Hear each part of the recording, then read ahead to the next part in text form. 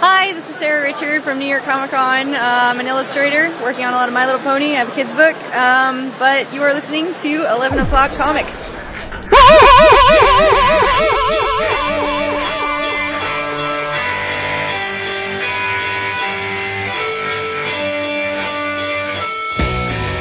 It sounds like a very refreshed and willing woohoo. Oh, it is. It is. Great fun. I go back to work tomorrow.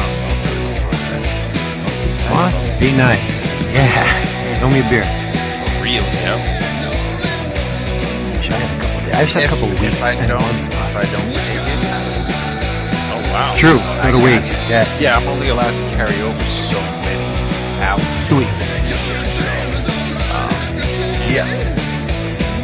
We can carry over 2 weeks if we don't use our personal leave. Right. Yeah. Wow. Government. Some service. Woo! What? Represent. Shirt on. Yeah. I'm glad to talk to you guys again. Oh, I know, man. We missed you. I might as well get my talking in now. You should. Because I'm probably not going to get too much. probably not. That's alright. We have. missed you like crazy, though. For real. Yeah. Dude, I know you're getting your degree and you're bettering yourself and all, but you got to figure out a way to make this happen next year. Yeah. I have to really figure out a way to make October happen. What? Because, stop it. because my next study tour is in November. So? Early November. Mm-hmm. Like November 4th. So I have to get everything done before the con and then I can go. How's that? I think the part that probably that kind of still stings from the weekend is that there was room in our booth on our side of the table at the diner Saturday night for you. Look at that. It was like Ghost Vince. And Like Uncle Ben. And we got upgraded to a suite. Yes. So there was mad comfy room for everybody too. Yes. I don't care about that. And you know what? I thought about wearing my robe like that dude did Sunday morning down to the lobby. Would it all open and you hanging out? Yeah. Like a ball. I mean, we're just throwing shit out there, but we'll get into it in a few minutes. David, did you get stung by a bug? Hey everybody. It's 11 o'clock comics. I'm Vince B. And David's mad. Cause I said you were hung like a pimple. Really? I just did. Is that with the whole bug? tongue and the bug? Oh, yeah. Oh, I gotta explain it. It's not worth it. Maybe if you were like, one after another, but I mean like 5 minutes was spent between that. Oh, Jesus. All right. I'm David Price. Hello. Hello. I think we're picking up CB chatter. That's hot. Breaker 19. Miggity mic check. Where's the boy? CB chatter, really? Yeah, it sounded like it to me. It can't be me because I don't have any. Can you hear me? Yes. Oh, you keep talking. Am I going to introduce myself or are we going to keep chatting? I don't know, dude. You're lagging here. Dude, I said if you didn't let me get the segue in, I was saying it can't be me with the CB chatter because I'm up in heaven because I'm Michael the Archangel. Aw, isn't that cute? But you're not though. You're refreshed and willing Jason Wood, everybody. You know what? In the house. You know what Michael the Archangel is about though, right? I'm just following you. I'm just following your lead. Dude, I just watched Dominion. The new sci-fi show. Oh, on sci-fi? I heard that's a takeoff or a continuation of that Legion movie, isn't it? Well, I'm not going to hold that against it because I heard that movie was terrible. I didn't see the movie, but it got terrible Rotten Tomatoes reviews. Yeah, I did. But I dug this, I dug the premiere episode for sure. I heard it's a little like God is Dead. Yes. Well, from what I remember of God is Dead. Basically, it's, the angels, are cast out of heaven, and so they come down to earth and lay waste to humanity because they blame humans for their fall. And, this takes place after all that's happened, and what's left of humanity are holed up in different places, like in the show's set in Vega, which is the old Las Vegas. And the only reason the humans are alive at all is because Michael the Archangel sided with them and has been protecting them against, Gabriel and his hordes. So it's pretty dope, man. The special effects were great. They look like They look just like I would imagine Archangel would look like if they ever put him in an X-Men movie. It was cool. I have a indelible bias against sci-fi though. Yeah, same here. No, I know, but they gave, every now and then they give you something good. But as Jason is talking about it, I am setting TiVo to record tonight's repeat. Nice. Yeah, I dug it. It's an hour and a half, limited commercials. Not a lot of actors that I was familiar with. The industrialist dad from Lost is in it. I can't think of his name, but the white-haired fellow that was steeped in the whole Lost controversy, but never was on the island until the end. The one that was always looking for the island. He's in it. But no, I liked it a lot, man. It was a cool premise. I thought it was neat. There were all these different types of angels based on what type of class of angel they were, and some look like angels full time, some can look like humans, some are bestial, some can't take physical form, so they inhabit humans, and the humans are almost like demons as a result. It was cool. I grooved on it for sure. Well, it sounds good, but you can make anything sound good. Well, mayhap, but caveat emptor, I enjoyed it. That's true. And you don't have to fall from grace to get cheap comic books. It's very easy. All you gotta do is fire up your internet browser and go to dcbservice.com, discount comic book service, because you can reap fantastic discounts on your favorite funny books and collectibles, such as, and this is the last time you're going to be able to take advantage of these particular deals because new ones will be up very soon, but you can get these, Captain Victory and the Galactic Rangers from Dynamite. We've got Joe Casey writing it, Nathan Fox and a bunch of fine folk illustrating it. Cover price $3.99. Your price $1.99. Dark Horse is going to give the DHP. Dark Horse presents another go round in 2014. They're starting it over again. Price point much less than the last incarnation, which I believe was $7.99. This one $4.99. But if you get it for 50% off, like you can at DCB Service, you can bring it home for $2.49. You got Jeff Darrow, Frank Miller, Aaron Conley. Sabretooth Swordman's going to be in this thing. So you have to. Brendan McCarthy, Steve Parkhouse, who else? Damon Gentry, Kabuki's in it. It's a bunch of stuff, and you got to get it. We love anthologies here at 11 O'Clock Comics. Mm-hmm. And from Image, it's the Night World. I can't wait for this.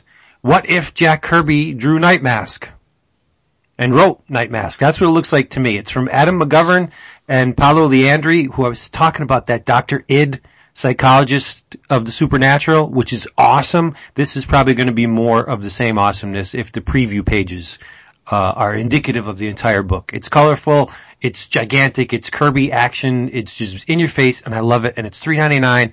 But you know what? You're going to get it for half that, $1.99. It's only a 4-issue miniseries, so order them all. You will not be disappointed. DCBService.com. Don't mind late orders. Don't mind order editions. Get your books to you beautiful condition and on time. What else do you want? And cheap. Man, people are silly if you don't use them. DCBService.com. Doing big things too. Got their new big new digs that they're finishing up. They'll be moving in shortly. Oh yeah. Did you run into our beautiful sponsors at the show? They were not in attendance. I think they were super busy handling the big move and renovations of the new site. So. Oh well. There you go. There you go. They wouldn't have to uncomfortably distance themselves from you again this show. Huh? Pardon? Say what? Now tell me, what are you drinking? I am drinking Diet Dr. Pepper. Jason, did you imbibe a lot over the weekend? No, not really. No, David? Not too much. No, he didn't. He behaved himself. How about you?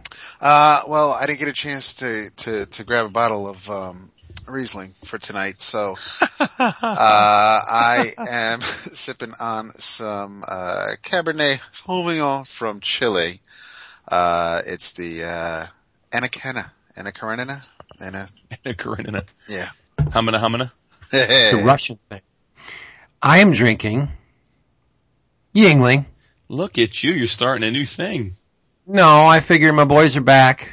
I want to have some fun, Aw. drink some Yingling. Yeah, and we have a special guest later on in this true? episode. Oh, so it's not for us. It's for this. Of course it's for you. All right, whatever. Actually, you know what? There's, the supermarket we tend to frequent the most finally started setting up a, make your own 6-pack. I love that. Yeah, and I started to, but then I realized that it's not That one. too inexpensive. So I will have to wait about a week until the next time we go there. But there are a few things there that I want to try. Was it about $15? $20? 11 for a 6-pack. Oh, that's not bad. It's not You just bad, but I didn't, pick all the Magic Hat number 9. I There you did go. not see any. Actually, I saw a little something. Wow. No, that's Little something, something. That's right. That's right. Cool. This type of beer, yo. I didn't know that. Jason had it once, twice. I didn't know the bottle was that little. It's a little something, something. Little something. Is the alcohol content high though? Yes. Good. Cause that's what we need. That is what we need. Mm-hmm. Alright. Preliminaries are done. Spill it. Let's hear about it. All of it. What are you talking about? About that thing you went to Thing past we weekend. did with the thing. Oh, that thing. Oh man. Oh man, it's, oh boy, I'm like exhausted thinking about it. It was epic, dude. I intentionally, ignored all of your con posts. Smart. That was I did. good. I saw the one about Jason's in line to see Art Adams and I said, okay, fuck it, I'm done. It was, you know, I mean, it really was a, it's a con that you do have to visit at least once, if you're a comic book fan, if you're a fan of the medium, if you're a fan of creators. We all think back, you know, we do our con recaps and there's always something where we love talking about the time we spend at the convention, seeing people, seeing each other, seeing new creators. But this one just scratched a different itch, and it was unlike any of the read shows. It was unlike C2E2, unlike New York Comic Con. But why? There was, you know how Friday night or Friday at C2E2 when the aisles are super wide, there's plenty of room. Mm-hmm. That was the entire fucking weekend, and it was crowded. Wow. And it was crowded, and you still had plenty of room. You weren't crushing on anybody. It is such a, I like that. It's a convention for the comic book fan. Is the best way to say it. Yeah, and I agree. And I think the other thing, because I was thinking about this as well, knowing that we were going to have to articulate it.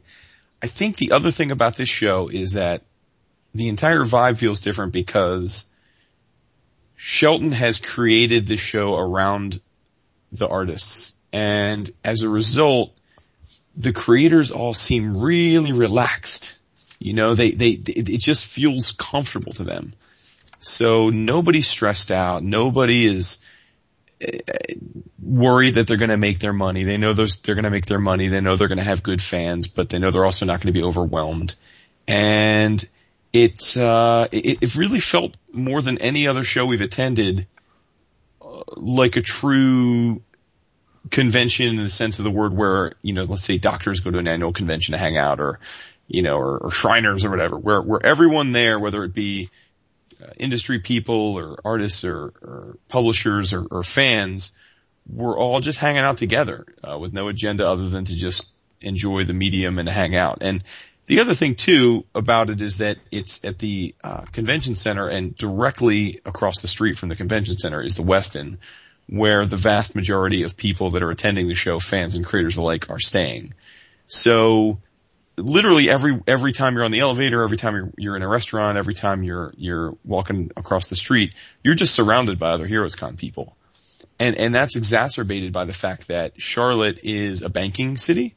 So other than the people that were there for Heroes, the entirety of downtown Charlotte was effectively a ghost town. So you just knew that everyone you were seeing was there for the same reason as you. And it just puts you in a real nice mindset. Yes. Nice. Absolutely. I know that, Jason rode the elevator with someone before I got there. But we also rode the elevator with, Bernard Chang, where we're flowers on the arm bros, basically. Jason mentioned his tattoos on this forearm, which are roses, and he commented on mine as he left the elevator.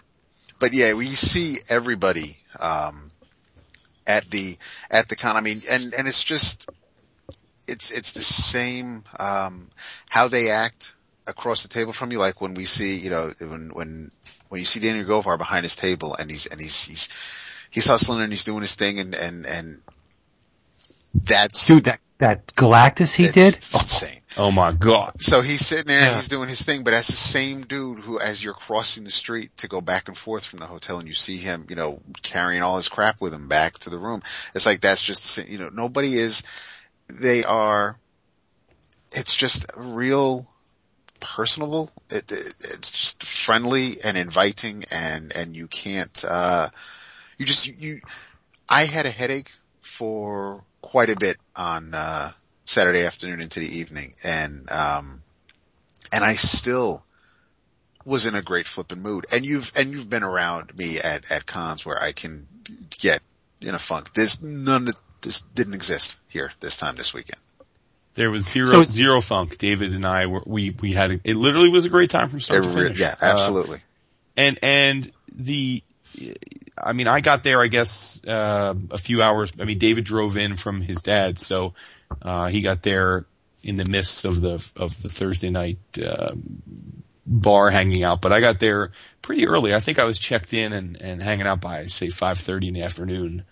And Thursday was pretty quiet. I think people were just arriving over the course of that night, so there weren't a ton of people there, but the West End lobby is just there's a big open bar lounge that basically served as the main social hangout place. And I just walked over, the World Cup was on, hadn't eaten. So I sat down at the bar, was watching World Cup, ordered some food, and I saw some people sitting around. There was a bunch of people, a bunch of creators like, Jason Latour and Matteo Scalera and, Sean Crystal and Esad Ribic and a bunch of those guys, Kari Randolph, and they were just hanging, chilling out, whatever, and I didn't want to bother them or whatever, you know, cause they were kind of hanging out in a little circle, whatever. So, and it was awesome because, next thing I know, Latour's tapping me on the shoulder and comes up and says hi and we chat for a while, and then a little bit later, Matteo comes up and gives me a bro hug, and it was just great, man. It put me at such ease within minutes, cause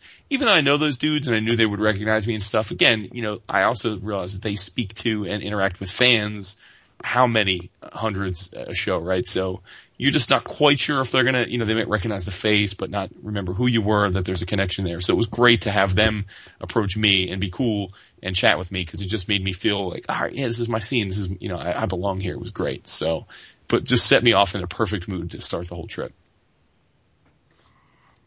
Sounds cool. It was. When I did get there, brought my crap up to the room, came back downstairs. Jason met me in the lobby, where he was hanging out with the O'Briens. Finally met John and Timothy, and I'm envious. Who are super cool dudes. I mean, they're just so laid back, mellow. They were always smiling nonstop. Oh, for sure. They were our bros this week, man. They hung out. They definitely, even at the auction, it was awesome. And John's girlfriend, Jerry McDade was at the table when I came down there, and then and Mr. Kevin Mellon I talked with him for a little bit. He was telling us about Archer, what we can expect in the next season, how he met how he finally met the main voice actors, and then Dave Wachter. He came up and said hi to me, and he was, factor. You know what, he probably, I'm glad he was there this weekend, but he probably shouldn't have been because he has stuff to do. Pink eye? No, he doesn't have pink eye. But he's got some Godzilla to kick out. So, yeah, so he needs to, you know, I'm not gonna put him on blast or anything, but, it was absolutely great seeing him, and he was telling us about, what that entails as far as, all the work he has to do, how much time he has to do it, Well, sure, because Toho has to approve it. exactly. And And they don't. No, maybe they don't. No, they do. And what they do, and they try, it's almost like they try to find something wrong with each page. They don't care about the people, but Oh, the man. monsters they're always keen on. And even but it's like if Dave drew it, the same way from one page to the next. I know why. Because, yeah, I'm sorry for interrupting That's okay. you. I've been looking at his covers with great, admiration, and I almost hate to admit that because it's Dave. But I mean, he's amazing, and those Cataclysm covers are just fantastic, but Biollante appears in it, and that's a Toho property, so that's probably one of the main reasons why he has to get that shit approved, because I think it's the American Godzilla in Cataclysm. It's the movie incarnation. I think you're right. Yeah. So I don't know where that falls. Like if Toho still owns a chunk of it based on the name, and who knows? But yeah, Biollante is completely Toho. Yeah. So yeah. So there's some stuff he has to deal with there. He's so good. And he was busy.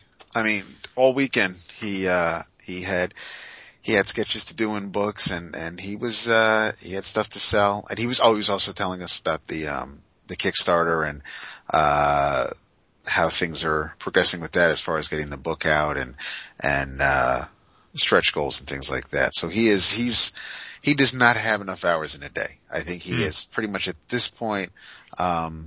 He doesn't work out anymore. He probably only, his nutrients are probably in liquid form because it's less time to chew. And, he's burning it at both ends basically. That's a good, but it good, is. Good I love seeing him busy. I love seeing him working. So that was fantastic. Hardcover looks great. The Shadow Valley hardcover looks awesome. Yeah. So we, and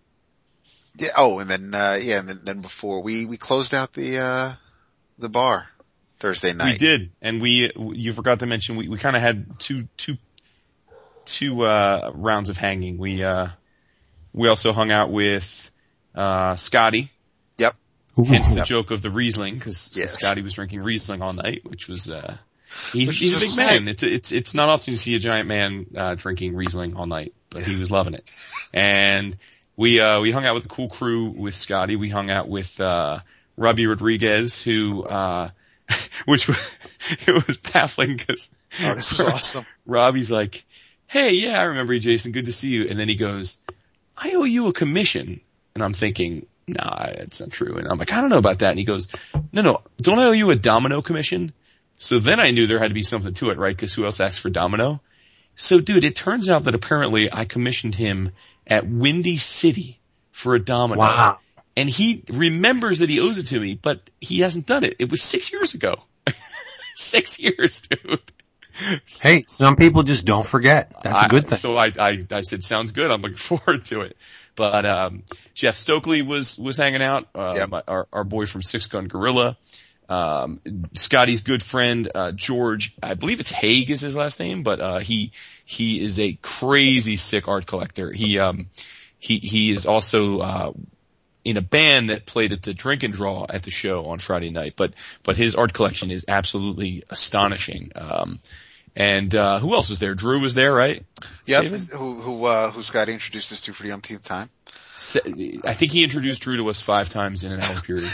And Drew kept being like, dude, we've met already. Yeah, seriously. But Drew helped Scotty, handle his table usually, like, at big cons or whatever. I'm pretty sure you saw him last year, Vince. He's got the beard, black hair. You definitely have, cause we had met him before too, so you would have been with us.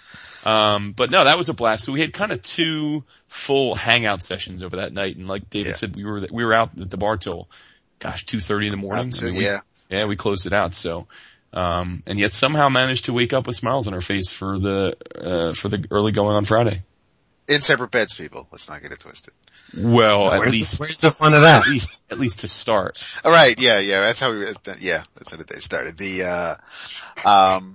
Guys are jerks. But we pretty much hit the ground running. We went downstairs for breakfast at the buffet, and it's not, it's the Westin, so it's not like it's Comfort Inn or anything like that where, everything, it's the continental breakfast where it's included in the room and shit. But it was still pretty sweet spread. And we saw a few people down there. We saw, the night before Thursday night when, Chris Campbell and his posse showed up, it was Chris and Daryl and Hassan and Tom King. So we saw them again in the morning. We were picking a few people out in the restaurant and, Tom Fowler was, reading some Elmore Leonard at the table. Are you kidding me? Not. No, he was, not out loud. He wasn't doing a book reading. I thought he was like, He was reciting. that would be awesome, dude. No, he was just, he was enjoying his breakfast and reading at the same time. And then, we moseyed across the street and, it was, the line was massive. But it's a tight ship. They have it run right. It's not like there's the one entrance. So it's not like, and you're not attacking the ushers. You're not attacking them, from different angles. It's like they have turnstiles set up and it's smooth. Heroes has obviously been doing it for years and they know how to run it and it showed. So we get in and that's where, luckily, with the first attempt that for Jason's jam piece, that didn't set the tone for the weekend. Lesser people probably would have just been like, well, the hell with it. Now this is a bust and just, been in a funk the rest of the weekend because he couldn't get one of the squares on his jam piece by one of his all-time favorites. But that didn't deter him at all. We, once it was the line for Art Adams was, and he wasn't even there yet. And it was, we were at least 50 people back. Oh boy. Yeah, it was cray. And we came to find out later on, again by another random elevator occurrence, that there was a dude in line at 5 a.m. somehow to wait for them. Yeah. So I have no idea how he got in. And apparently it was an issue because the next day, they didn't open the floor early to even artists. They actually made artists get out from the floor and leave their tables because there was a security incident that apparently was related to something similar where people had snuck in and were camped out at Art Adams' table, in the early morning again. So they had to, so somehow or another there was some kind of craziness going on whereby, people were doing anything they could to get Art's, table. But you know what? It was a minor thing, like David said. We were standing there and I thought, you know what? Even if I were to somehow make my way up to this line and talk to him and even have him do something, it would pretty much ruin the day for me because I've never been one to enjoy waiting for hours in line for any specific person.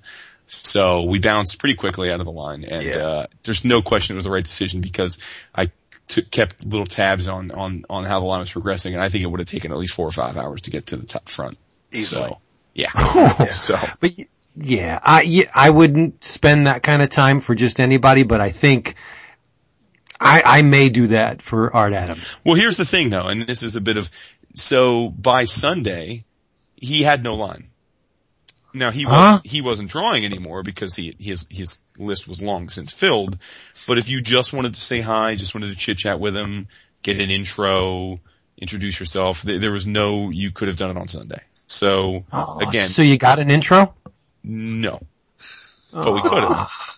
But you didn't. You could have, but you didn't. Dude, it is very, very wrong. Sorry, dude. That's classic. You never think about that kind of stuff. We did have every intention of doing intros. We did. We absolutely did. We even It's just we got away told a from couple us. people we're going to come back I later. think the trick is when you're not there, we kept telling people we were going to do intros later in the weekend. We should have just done them as we were telling people rather than go back. Real. Yeah, you taught me that. I know. I think But, the reason I said it too was Mitch. And we more told people that, or to have them on. Oh, Shareds, who's, doing Punisher. Oh, nice. The activity for Image. Or is doing the activity for Image. The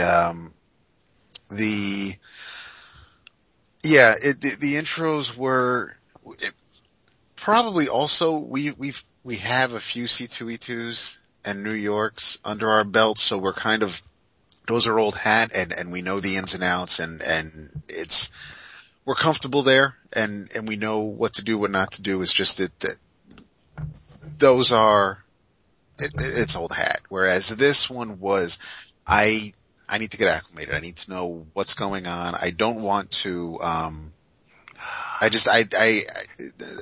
no missteps. I want to make sure that, everything is just that I know, I'm prepared for next time, basically is what I'm saying. Yeah, I agree.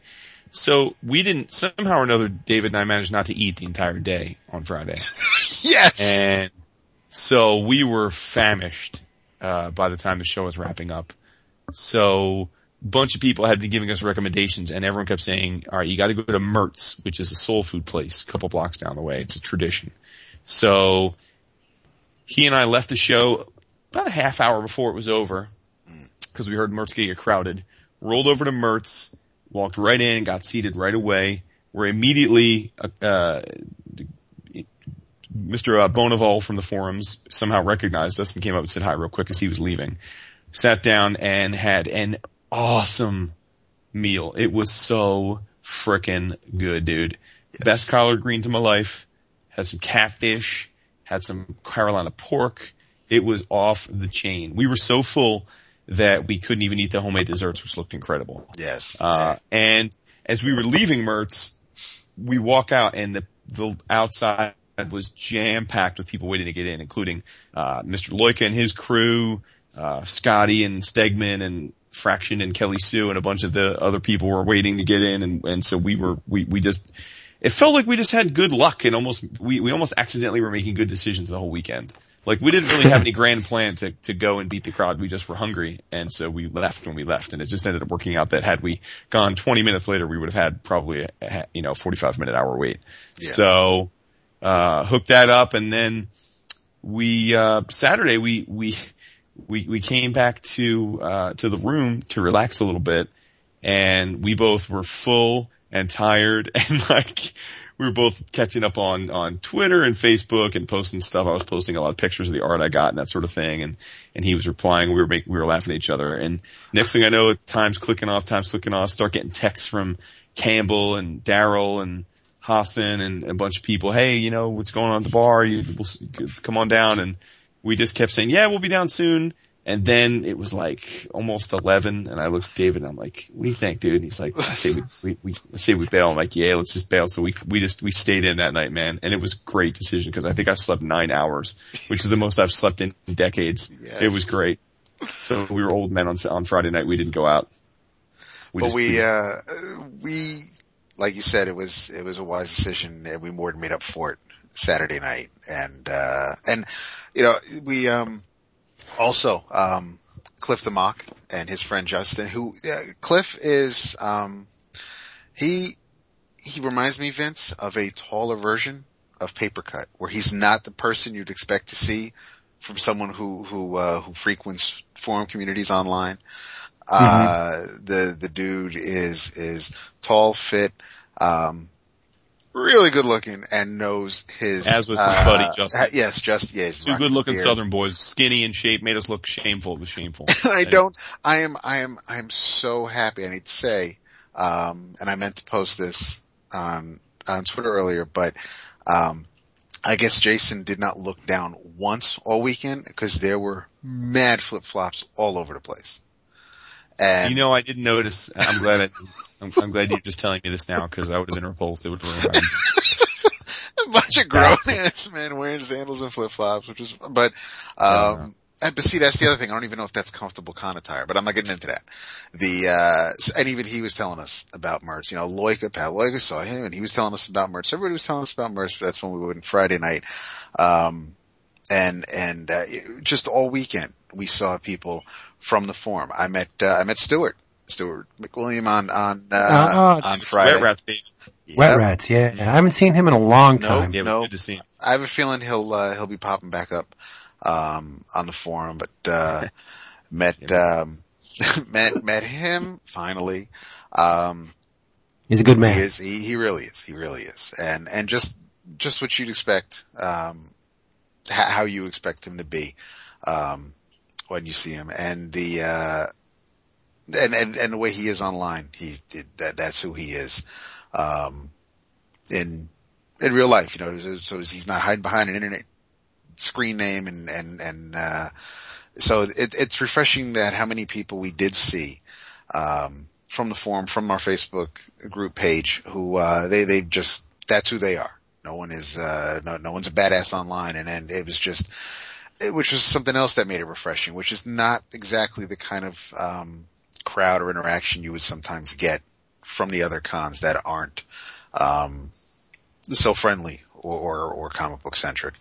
But Saturday, woke up again. We walked 2 blocks over. Yeah, woke up again, 2 blocks over, and went to Starbucks Saturday morning for breakfast. I'm stunned. What the hell are you doing at a Starbucks? Right. Well, I'm introducing Jason to lemon iced cake.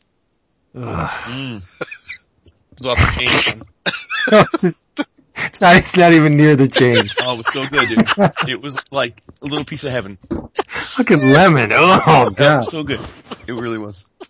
So much to the barista's, chagrin, we only went there in the morning. We did not make it back there before they closed. That would be an awesome name for a band. What? Barista Chagrin. Yeah. It would be. That would be a hipster's favorite band ever. Bring back Young Lives. On vinyl. So we made it into the show, and we, again, I mean, it was almost like the same thing. Jason had his game plan. We made sure to say hi to, Jeremy Hahn, Francesco Francavilla. I would have mobbed him. And I'd be out for him. You would have been, yeah, I mean, it's not like he had a lot of people. There weren't lines. So, I mean, we were talking about Archie and cause Jason, we were talking to him Saturday and he said to come back Sunday morning, so he could work on the jam piece. So, while we were talking to him on Saturday, Alex Segura from Archie, came by. They were talking about, New York Times bestsellers lists and things like that. And asked him about the process between him and, Roberto with Afterlife with Archie. I think I bought my art on Friday. Wait. Tell me that Francesco did not have Afterlife pages. No, he didn't. I don't think he had any pages. No pages. Yeah, some prints, yeah, but no pages. But Francesco was a super cool dude. He, as I told you, Vince, he listens to the show occasionally, which was awesome. And, but real nice guy. He, we were talking to him how our familiarity with him goes all the way back to Black Coat. Yeah. Day by Ape, which you got a kick out of. We talked for a while about Dylan Dog and Italian comics and, translation. how the charm of Dylan Dog was lost in the U.S. translation because they had to Photoshop out, his mustache so he wouldn't look like Groucho Marx, and that the whole point is that he's Groucho Marx. And, he was a real cool cat, man. He was real cool. Definitely, way more chill than I might have expected. I don't know. He just was, a real cool cat.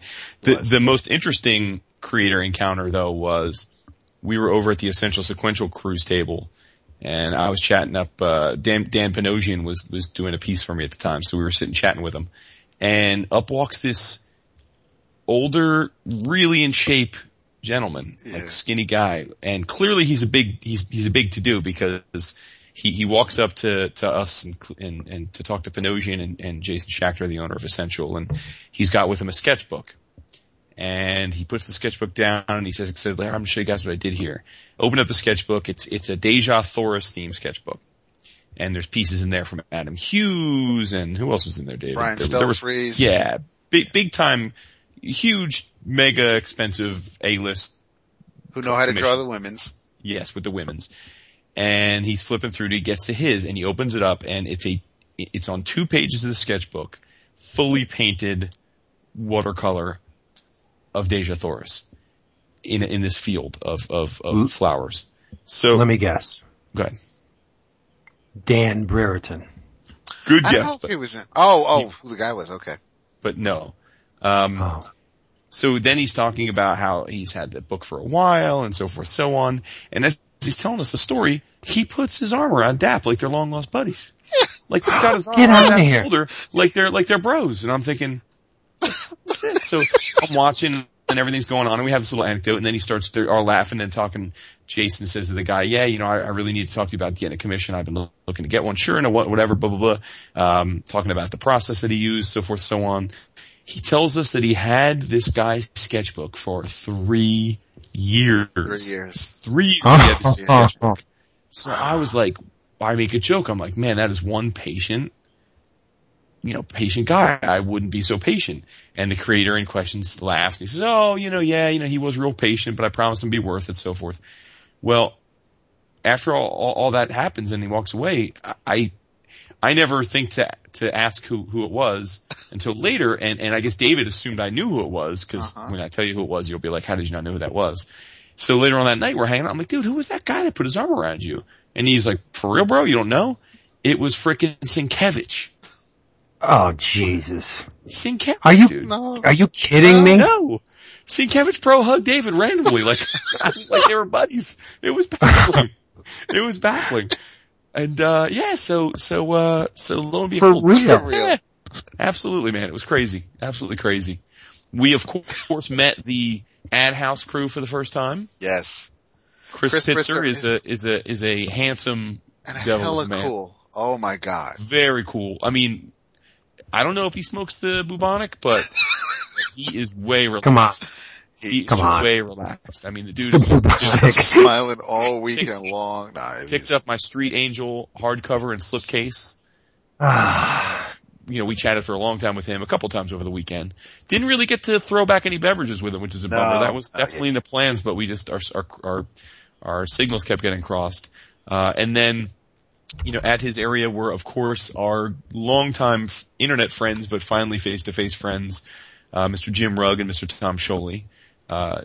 Jim is just obscenely organized and put together. Like his portfolio, everything in his portfolio is so thought out on every level. Like he had these pieces that looked like they were loose leaf with ballpoint drawings on them, but they weren't. Mm-hmm. They were actual pieces of Bristol that he cut to size and then manually hole punched and cut the pieces out to look like loose leaf. And then he drew the lines to look like loose leaf. Wow. It's unreal, dude. Unreal. Yeah. He's got such an eye for graphic composition. Again, super, super nice. We similarly, we didn't really have a chance to socialize or throw some back with any of those guys, but we definitely spent a lot of time at the tables talking to them. Now, was, Gregory Benton there? I don't believe so. I don't think so. Box Brown was there though, and we chatted him on Andre the Giant. And there is a second printing for Andre the Giant, and the second printing has a nice little tag at the bottom saying that it's a New York Times bestseller. Yes. Yeah. I think second is going to be probably the low number of prints. I bet you it's going to go to at least 5 or 6. Yeah. Yeah. So, and then of course, we hung out a ton with Tom, who had just a massive amount of stuff set up at his table. Godland, hardcovers at the Wazoo. Yeah, man, it was great. It was really great to see those guys finally, especially because I so associate with all those guys with Ed House. The only downside of that crew was that, Tom and Jim drove down from Pittsburgh together. They were supposed to have a third in their car who bailed on them. The third, as it turns out, was Mr. Ed Pisker, who I was very much looking forward to meeting, talk about in demand. Yeah, he was actually in Paris at another show, so I guess I can't blame him. I saw that, yeah. Did you order the slipcase? the Hip Hop Family Tree 1 and 2 slipcase with the Yes, exactly. With volume 2. Meat. Yes, exactly. So yeah, man, we had a nice chat with Jeff Darrow. I'm a proud owner of a Jeff Darrow piece now. So, I know Vince is upset with that, but, it's awesome. I'm choosing to ignore it because I saw it. What I love about that though is the cat's collar and the tag, which we were talking about earlier that day. Or Friday. We were talking about a Friday. And he's got an earring hanging from his ear that has a mouse at the end of the earring. Nice. And Darrow signed it, which I just noticed today when I was scanning it in, to Jason, your fan, Jeff Darrow. That's nice. So, now, did he have that, portfolio that he had when we saw him last time? yeah, yes, he did. Was the Godzilla still in there? Yes, it was. Are you shitting me? It's still in there? Maybe you'll get it in October. Why is it still in there? Because it's the fates waiting for you to buy it. Yep. I'm gonna make him sell it to me for what he originally offered it to me too, if it's still there. There you go, man. I don't remember what he offered it to you for, but. 3. Oh, well, that's probably what he'd be charging, yeah. After we left Jeff, we made our way over to, finally we're able to talk to Pat Broderick. I've been, I saw that he was going to be there, wanted to at least shake his hand, thank him for everything over the years. Sitting next to him was John Beatty, and while Jason was getting a square on his Guardians of the Galaxy jam piece done by Pat, I was telling John that, I know that, because of the character, that a lot of people love Batman. I says, but when it comes to your work, I'm more partial to the Mike Zeck stuff because I'm not really keen on the Kelly Jones Batman. So, we talked about that for a little bit.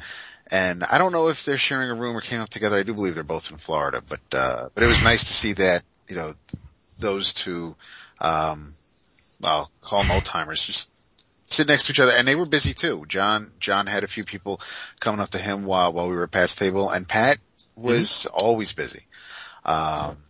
Did you tell him you didn't like the ears? Absolutely.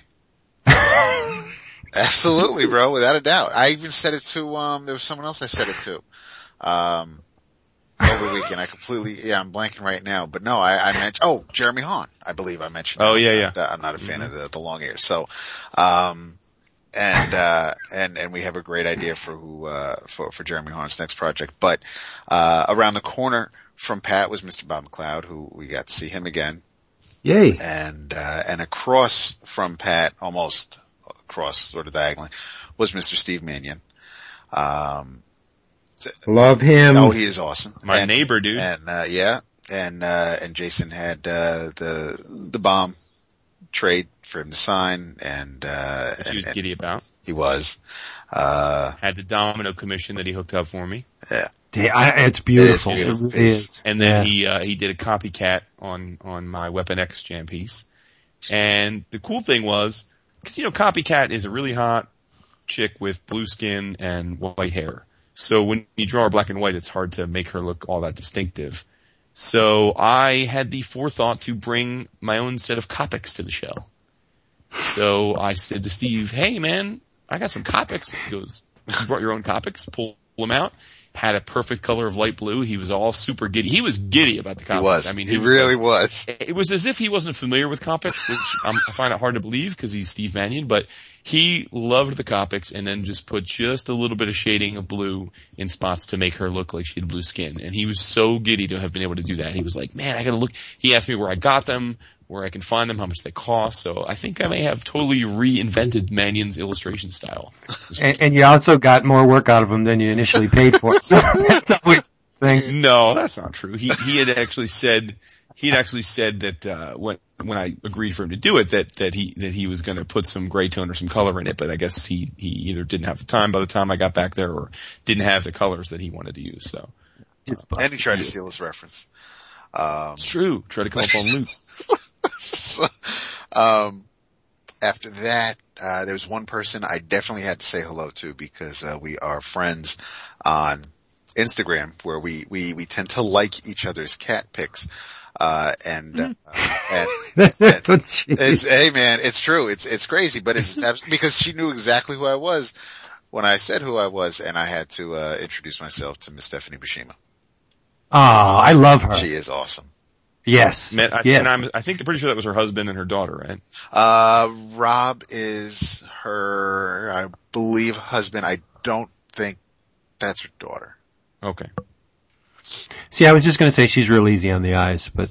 Oh, Steph. Yes. Well, I said it anyway. Yeah. No, she is. And she had some of her work out there. She was telling us about, the Red Sonja and the Vampirella cover work and how, Gail had, I guess when Dynamite was like, well, who do you want to do variant covers? It was like, Stephanie was the first name that came to Gail's mind, and yeah, I think Stephanie just thought at first it may have just been like one cover, but then it just, kept going on and on and on, and she's happy about it. But I mean, she sure classes up that joint, let me tell you. Oh, absolutely. And I love that style. I just think, she, no matter what she's doing, whether it's those covers or, the stuff she did in Strange Tales and a few other things, it's just, I'm a fan. So it was nice to actually, meet her finally. And, on the other side of the aisle, there was, we saw that, Joe Quinones had a table, and Jason, remembering that he did the OGN for In Your Travels, I figured he might make a decent addition to say the least, to the jam pieces. But Joe was really concentrating on his piece for the auction for Saturday night. When he was at his table, that's what I saw him working on. So while Jason's at that table, I was looking at the table next to Joe's, and the artist sitting there, a young lady by the name of Maris Wicks, who the name sounded familiar, but the art style is what I was drawn to. And as I'm flipping through her portfolio, it's because she did the awesome 2-page chapter from All New X-Men 25 with Kitty and Peter over the years. Oh. No kidding. Yeah. And someone bought one page from the story. She only had the other page in her portfolio.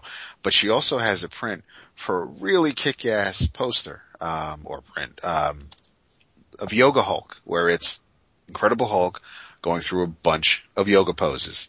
I saw that, yeah. And the punchline at the end, the very last square, very last panel is Bruce Banner. All calm, pants all dragging, all embarrassed. So in her portfolio, she had the pieces that she had drawn for the print, and I ended up buying the punchline panel. And yeah, I mean, you did. Her art is, I really like it. And Jason bought one of her books. And Jason became a fan because apparently not the next book, the book after, will be about ocean life. Love it. And, so, well, her day job is working, she studies, she works with invertebrates at the, Boston Aquarium. Yes. So she's I work with a bunch of invertebrates too. Sure you do. Yeah. So tell me, did you guys see Rachel Deering? We did see her, but we didn't have a chance to talk to her. She was there, yes. You know who else was there? And I meant to talk to her to say hello and pick up my Kickstarter because of, her. Mark Lamian was there too, right? Wasn't he? No. Oh, he was. Atomic Elbow was there. Damn. Mm-hmm. Did you buy any, I hope? I didn't get a chance to get back to that Baccalaureate. I wanted to. I thought about it as I was driving back to Dad's, and then I was like, motherfucker, because you would be in love. I will, while I was waiting, I was dropping off my 2 Celestial Godland editions to Tom so he could mark them up how he saw fit. And the person in front of us was Chris Sims, and he mentioned that Atomic Elbow where the dude was sitting. So I don't know, I think we were running around doing something else at that point because I just wanted to drop the books off so we could take care of something else, so we didn't get back to that back row, but we did see Tom Kelly. Right. So that was that. But the highlight for me, or one of the many, all weekend was, stopping by Mr. Ryan Brown's table whenever I could. And having Jason's portfolio critiqued. Yes. That was just that. I mean, it was one of it's one of those things where you had to have been there, but it was, and it was so Ryan. It was just, there aren't too many people, well, I'm not gonna speak for Jason, but there aren't too many people where if I had my original art nearby and had an artist go through it where they could kind of talk about the stuff on the page and not be, Ryan saying it to me wouldn't probably tick me off like it would maybe other artists. And I absolutely get where Ryan's coming from. And he and I, he mentioned a couple things and it was funny because he brought up tangents and how I noticed these things and I'm sure you would too, Vincent. And Jason's like, I never saw that before. And he's pointing them out. And it's like, it's like, Jason's like, stop, man. You're just like, I'm enjoying these comics. Don't tell me. He didn't want to know how the sausage was made at that point, but it was still seeing Ryan and Ryan pretty much, I could never walk up to Ryan's table and just walk up to him. I always had to wait behind at least one person. He always had someone at his table. Good for him. Yeah, big time. Mm-hmm. We just got a knock at the door. We did. Oh yeah. Yeah. How are you? Good. How are you doing? Real well. Oh, you sound great. That's awesome. Yeah, I'm doing real good. Doing the sort of recording that Marvin Gaye would do to get an easy delivery. You just sort of lay back. Speak for the diaphragm. All right, so we're going to pretend that we haven't talked right now, and we're going to introduce you. Okay, cool. And then we'll just take it from there. Great.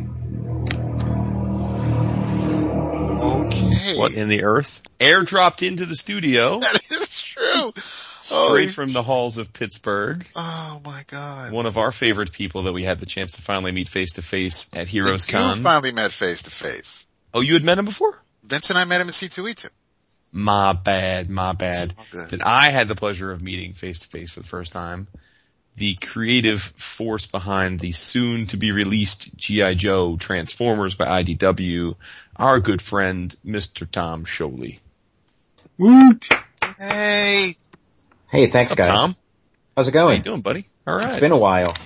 Yeah. Finally. You're finally in the house with us. Yeah, I've been wanting to do it for a while. There was just too much personnel. Your episodes without like an extra like fifth Beatle, were never quite as good as the, Fab Four. So, once the spot opened up, I thought, oh yeah, now would be a good time. You could be one of the Fab Four if you wanted to be. Tom mentioned how, we were like, I guess with the four of us, it was like the Beatles. Now that there's three of us, we're Hanson, and I guess if it ends up being two of us, it'll be Winger. Oh no. Oh, boy. I'm not doing no Winger. Nearly. No, sorry.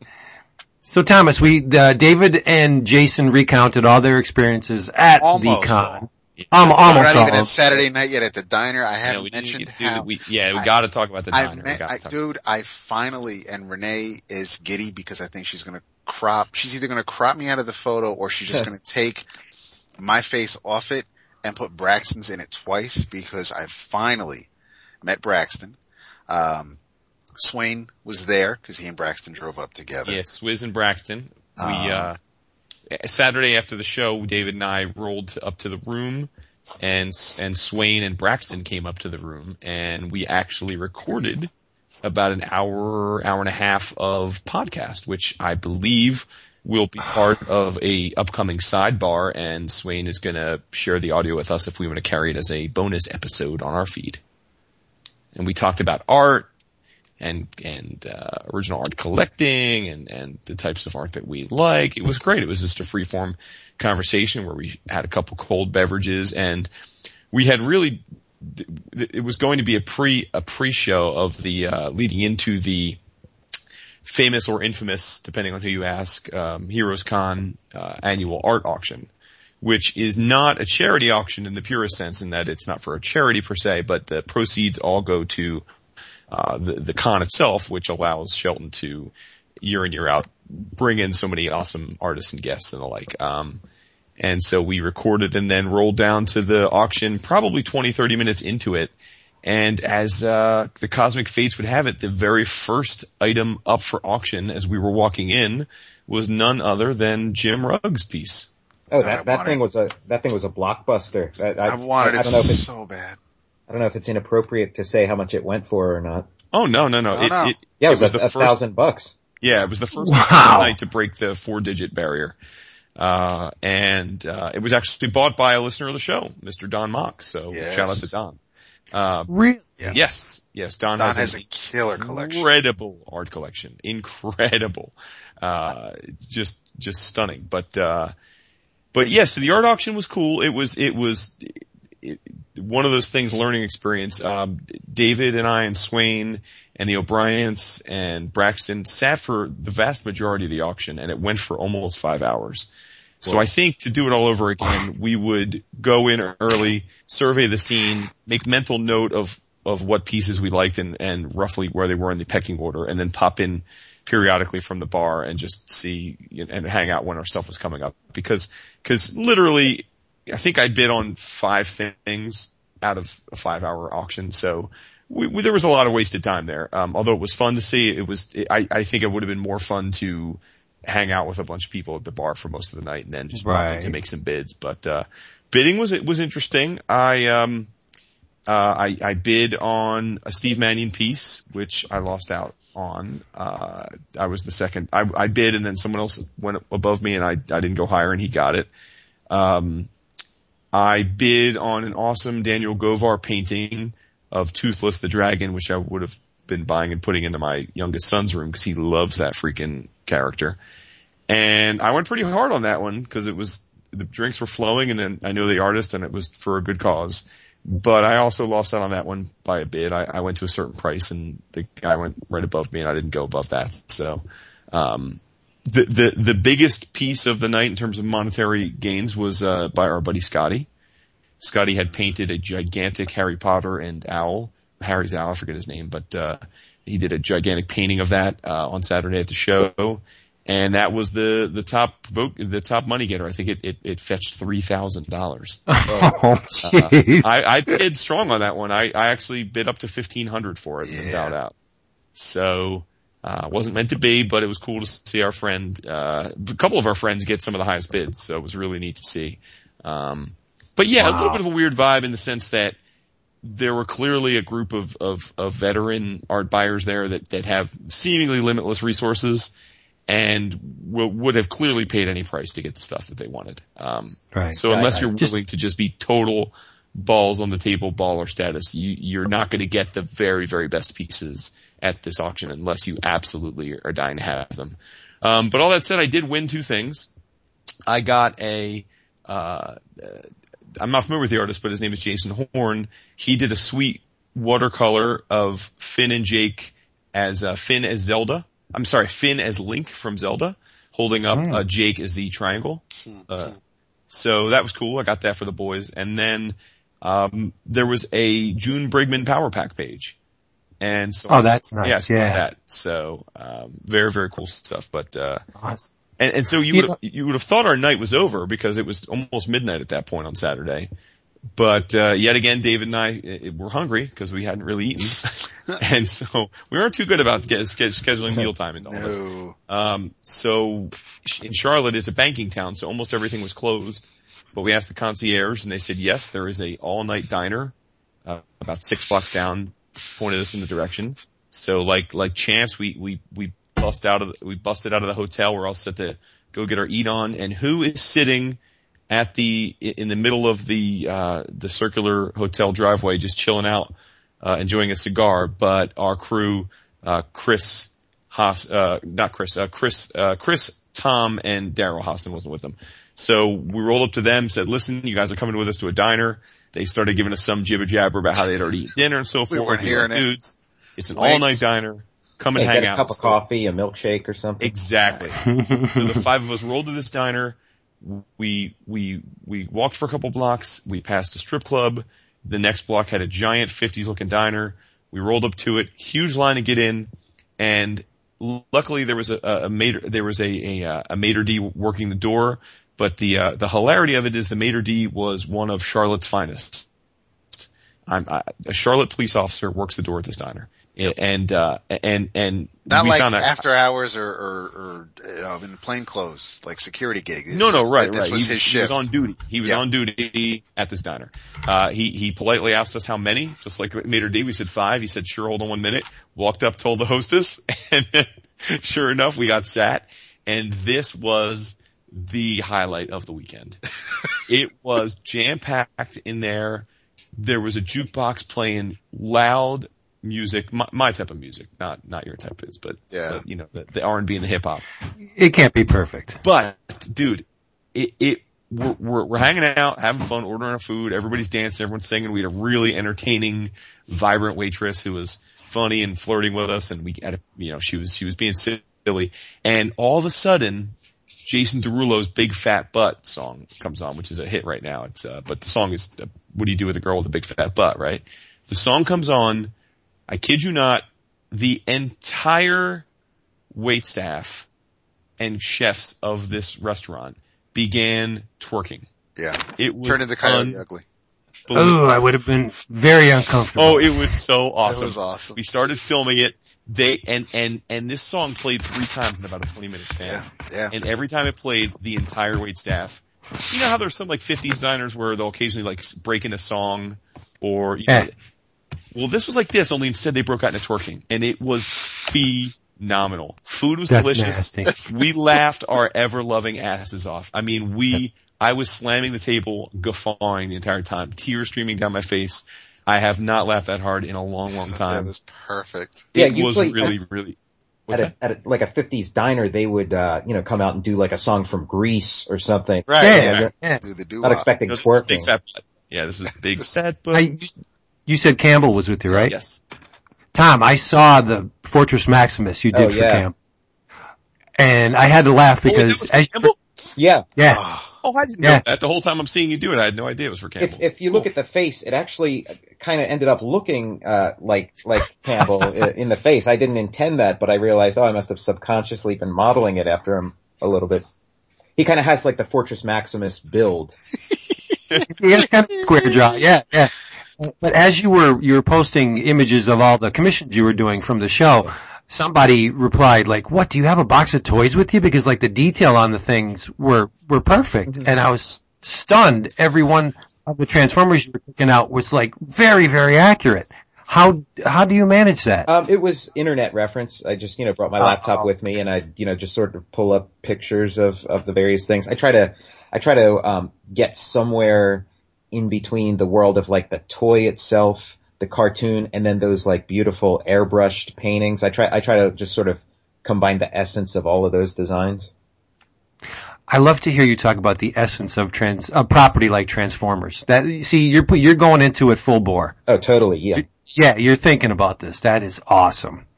Yeah, I'm taking no prisoners on this one. Well, and the crayon layer. Yeah. That's crazy. Like, where did you come up with that? How did you stumble upon doing the crayon layer as your accent, like your grades? Yeah, I mean, I wanted to do flat color, but just flat color always seems too flat. So I wanted to put a little bit of modeling into it. And so that's how I ended up doing it. That was just sort of a solution that just sort of came about organically. And then the other, No, it's brilliant. It gives them a nice little texture. Yeah, and you can sort of, goose the shapes a little bit. You can sort of do just like a little bit of modeling, but not overpower it. And then sort of the other side benefit is, like, I've been doing webcomics all this time and I love finishing a page or finishing a piece of art and just posting it immediately. You get that like immediate rush, that immediate feedback. But with this, I can't, this isn't, like, I don't own this. So putting out like the crayon layer, little glimpses of the sketches, that's sort of a way to, get something out there where you can kind of almost make out what's going on and see the pieces. So how was your con experience? It was really good. I mean, Heroes Con is, like one of the best shows I do, and it just keeps getting better every year. And, so many friends that I meet there, and every year I get to know, get to know Shelton a little bit better, get to know the staff a little bit. The staff is great. Last year they brought me, Ed, Jim Rugg, and Jason Lex into their vault, their bunker, their like secret warehouse of comics, and I guess to sort of like reenact like the video that we shot a couple years ago where we were doing the same thing at a shop not too far outside of Pittsburgh. And so now they kind of want to make it a tradition every year. So we did it again this year. Of course, Ed and Jason Lex weren't here. Ed was in Germany, because Hip Hop Family Tree is the number one book there. And, also, WYSIWYG's out too. So mainly it was, Jim hung out for a little bit. Ben Marrow was with us. They hung out a little bit, but I was sort of the diehard. I was like, yeah, show me all the G.I. Joe boxes. I want to look at all the G.I. Joe comics. So I ended up, buying some reader copies of some G.I. Joe comics, some Transformers stuff. And I also worked on my last remaining commission that I hadn't quite finished yet. Nice. Yeah, at some point if we're gonna talk comics, one of the things I got was the final issue of G.I. Joe, which was like a holy grail kind of thing. And it's not too often you happen upon one that's in like a condition, cause it's like $100 comic or something if it's too nice. Yeah, well the print run was really low by then. Have any of you guys read it? No. I read it years ago. I don't remember it, but yes, I did read it back then. Did you read it like around the time it came out, close, or have you read it more? Yeah. Because Mm-hmm. It's Snake Eyes writes a letter to the son of one of the Crimson Guards who was in Vietnam with Snake Eyes. He writes to Snake Eyes asking him about like, do you think I should sign up for the military? And Snake Eyes gives this like beautiful like because he can't speak but he can write very beautifully, this eloquent argument sort of pro and con, and it was a phenomenal like I couldn't believe, like I was moved. It was just tremendous. And yeah, Vince, like you said, because it's such a low print run, probably not too many people have read it, but it's maybe the best finale of a comic, or definitely a mainstream comic that I've ever read. Wow. Now who wrote that? Larry Hama. Was that Larry Hama? Okay. And you kind of get the impression that he sort of had that in his back pocket the whole time, just in case. It was really, just really heartfelt. Right. It's kind of like Hawkeye on the bus with the chicken. Right? They had that plan for a long time. Yeah. I gotta say I petered out of G.I. Joe pretty early on, but I know Jason endured, right? Oh, definitely, yeah. Which was why, to be honest, I don't know, Tom, if you've read that, I was pretty excited by the idea of Larry coming back and picking up where he left off. Mm-hmm. But for me, I couldn't go home again. I didn't find those issues that engaging, and I didn't stick with it. So, so I don't know if it got better, but like the idea of him just continuing on in that continuity didn't sit with me the way it did when I was younger. So I don't know if you tried any of those issues. I want to read them. I'd like to check them out. The thing, I can't believe, like I didn't know the G.I. Joe comic very well. I knew the cartoon when I was a kid. I didn't know the comic very well until I started doing this project, and I can't believe how personal it is. Like it's a really, really personal, heartfelt, and also, goofy and fun, series. Like I really think it's this lost classic. Like, fans of G.I. Joe get it, but I don't think the larger comics community understands that this is actually one of the great works. Like I would sort of put it on a similar level as like the, Claremont Byrne X-Men. Wow, I should go back and read this then. Yeah, give it, just start it at issue 1 and just keep going and going. And then you'll hit a point around maybe the 60s or 70s where it gets kind of like, I don't know. But then you power through, it starts getting better again. It keeps having these like peaks and valleys towards the end, but the first 50 or so issues are just phenomenal. I turned a couple friends onto it. I told, Ben Marra about it. So we were talking about that at Heroes Con. Dude, the G.I. Joe. Yeah, Vince was very jealous of the fact that I guess David didn't get the chance that I got to meet Ben and chat with him for a bit. But I love him so much. We shouted you out, Vince. I do. Really? He listens to the show. He knows us. I told him you were longing for some Ben Marra original artwork, and he said easily accomplished. So, Hell yeah. Yeah, his original art is surprisingly fussy and when it's in print, it seems sort of rough edged and soft focus. But when you see the originals, there's all these sort of precise little tapered ink lines. It's kind of interesting seeing that comparison. I really love the persona he's created for himself, like, in the backs of the comics with the robe on and his hair's all slicked back. It looks like the Playboy from the 60s. And it's just a cool addition to some, great art. Yeah, those things are hilarious. Usually, like, when I get one of his comics, I read that first and just crack up and then read the actual comic. So you hang with a lot of pretty cool people. Yeah. I mean, yourself included. Oh, thank you. I mean, it's sort of we were cause like it was, me, Jim, and Ben, shared a room, and then, me and Jim drove down, to Heroes together, but we were kind of talking about that, like all our friends and stuff, it's kind of amazing that we all sort of ended up becoming friends, but it sort of makes sense because, there's a bunch of different ways that you can make a comic, and, we're all sort of making comics that are in a similar aesthetic and intentional neighborhood. So and so there's not too many people doing exactly that. So it kind of makes sense that we would all, eventually find each other. Eclectic group. I love that. Yeah. There's the overlap is interesting. Like there are definite overlaps we were actually on a panel together. Also, the three of us with Katie Skelly, who does Operation Margarine. And we were talking about exactly that influence, like what, and talking about our influences and Kirby's definitely one that the three of us share. Well, isn't that strange though? You're all considered, let's just say independent, creators, but you all have that grounding in classic, Silver Age Marvel. Yeah. Like Rugg is big into that, isn't he? Mm-hmm. Yeah, totally. Mm-hmm. Yeah, I think. And I assume Mara is too, because he knows a lot about it. Oh, for sure. Yeah, I mean, I think, you're gonna tend to have influences that sort of match your age group. Maybe somebody a little younger than us or somebody a little older wouldn't quite match. But yeah, I mean, I think it's just, you're at a certain age where you have access to, boxes of cheap back issues that you can buy, and you put together your eclectic collection of comics, and that almost becomes like your toolbox for making comics. Right. So any notable events at the con like these guys were throwing around? Did you get accosted by rabid Transformers fans? No.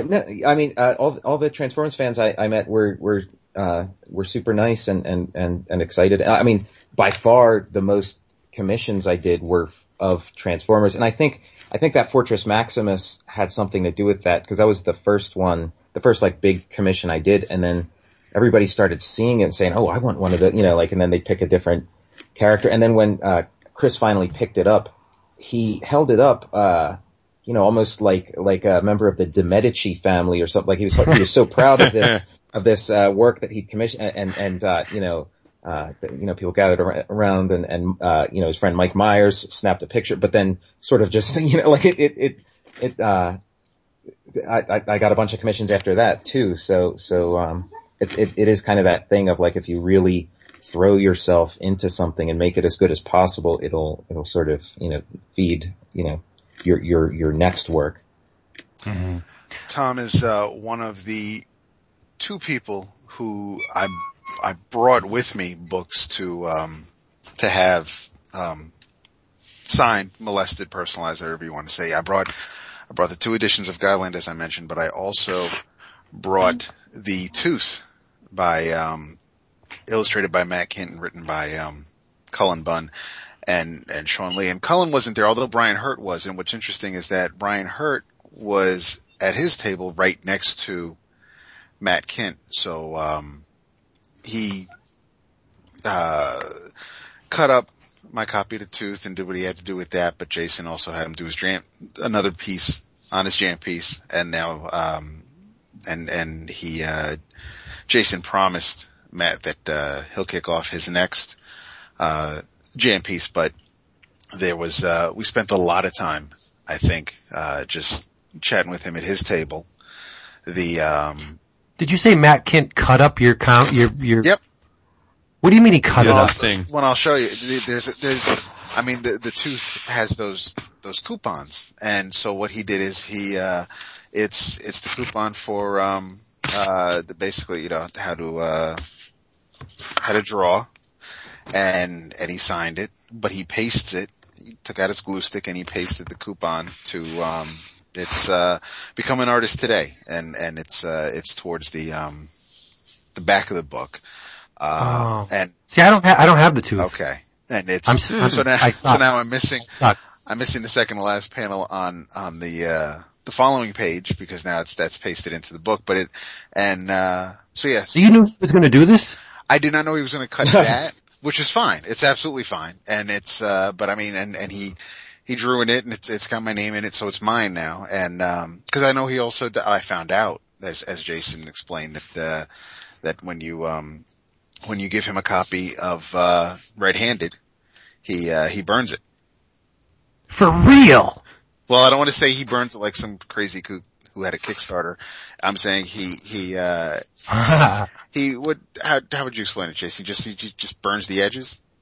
Yeah, he just pulls out a lighter and just burns the edges. You can. It's like performance art and it is comic booking. That is awesome. Yeah, I love it. Really is. Oh my, and that is so cool. To follow up on what David was saying, you know, Matt was kind of to do a drawing in my very first ever jam piece, the Alpha Flight one that's been completed for some time. And it'd been a couple of years though, so I asked him to do one this time and he immediately was excited he asked if he could do Crystal on the Inhumans. I guess he's a fan of hers. And so I said, of course, sure. And then when we came back to pick it up, as David mentioned, the reason he said what he said is because when I came to pick it up, it was this awesome, Crystal fully colored. And most of the, Inhumans jam piece is black and white. And he actually apologized for doing it in color, which baffled me because I was like, why would you apologize for doing adding color? And he said, oh, just aesthetically, I didn't know after the fact. I looked at it and I realized that there wasn't a lot of color in it. I didn't know if that was by design. Sorry if it was.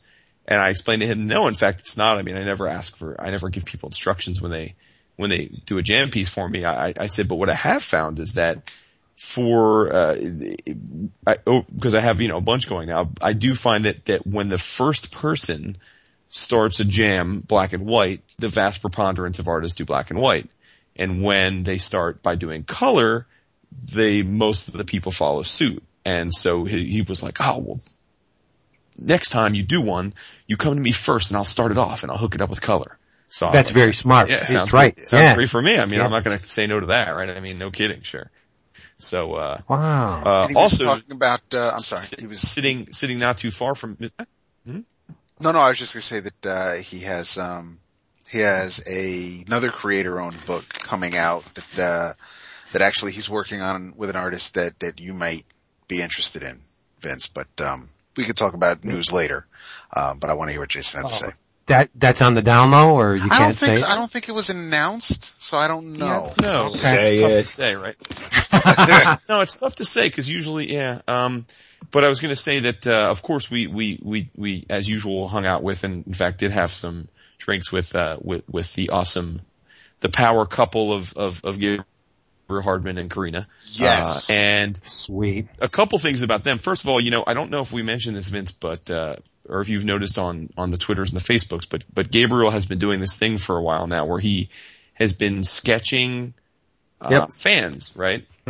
Yeah, I saw that. David. Yep, David sat in, got one. David looking very, very handsome in that sketch. So Gabriel clearly isn't going for the realism. No, let's go. Well, the artist is free to embellish. That's right. Yes, Hassan sat in on one.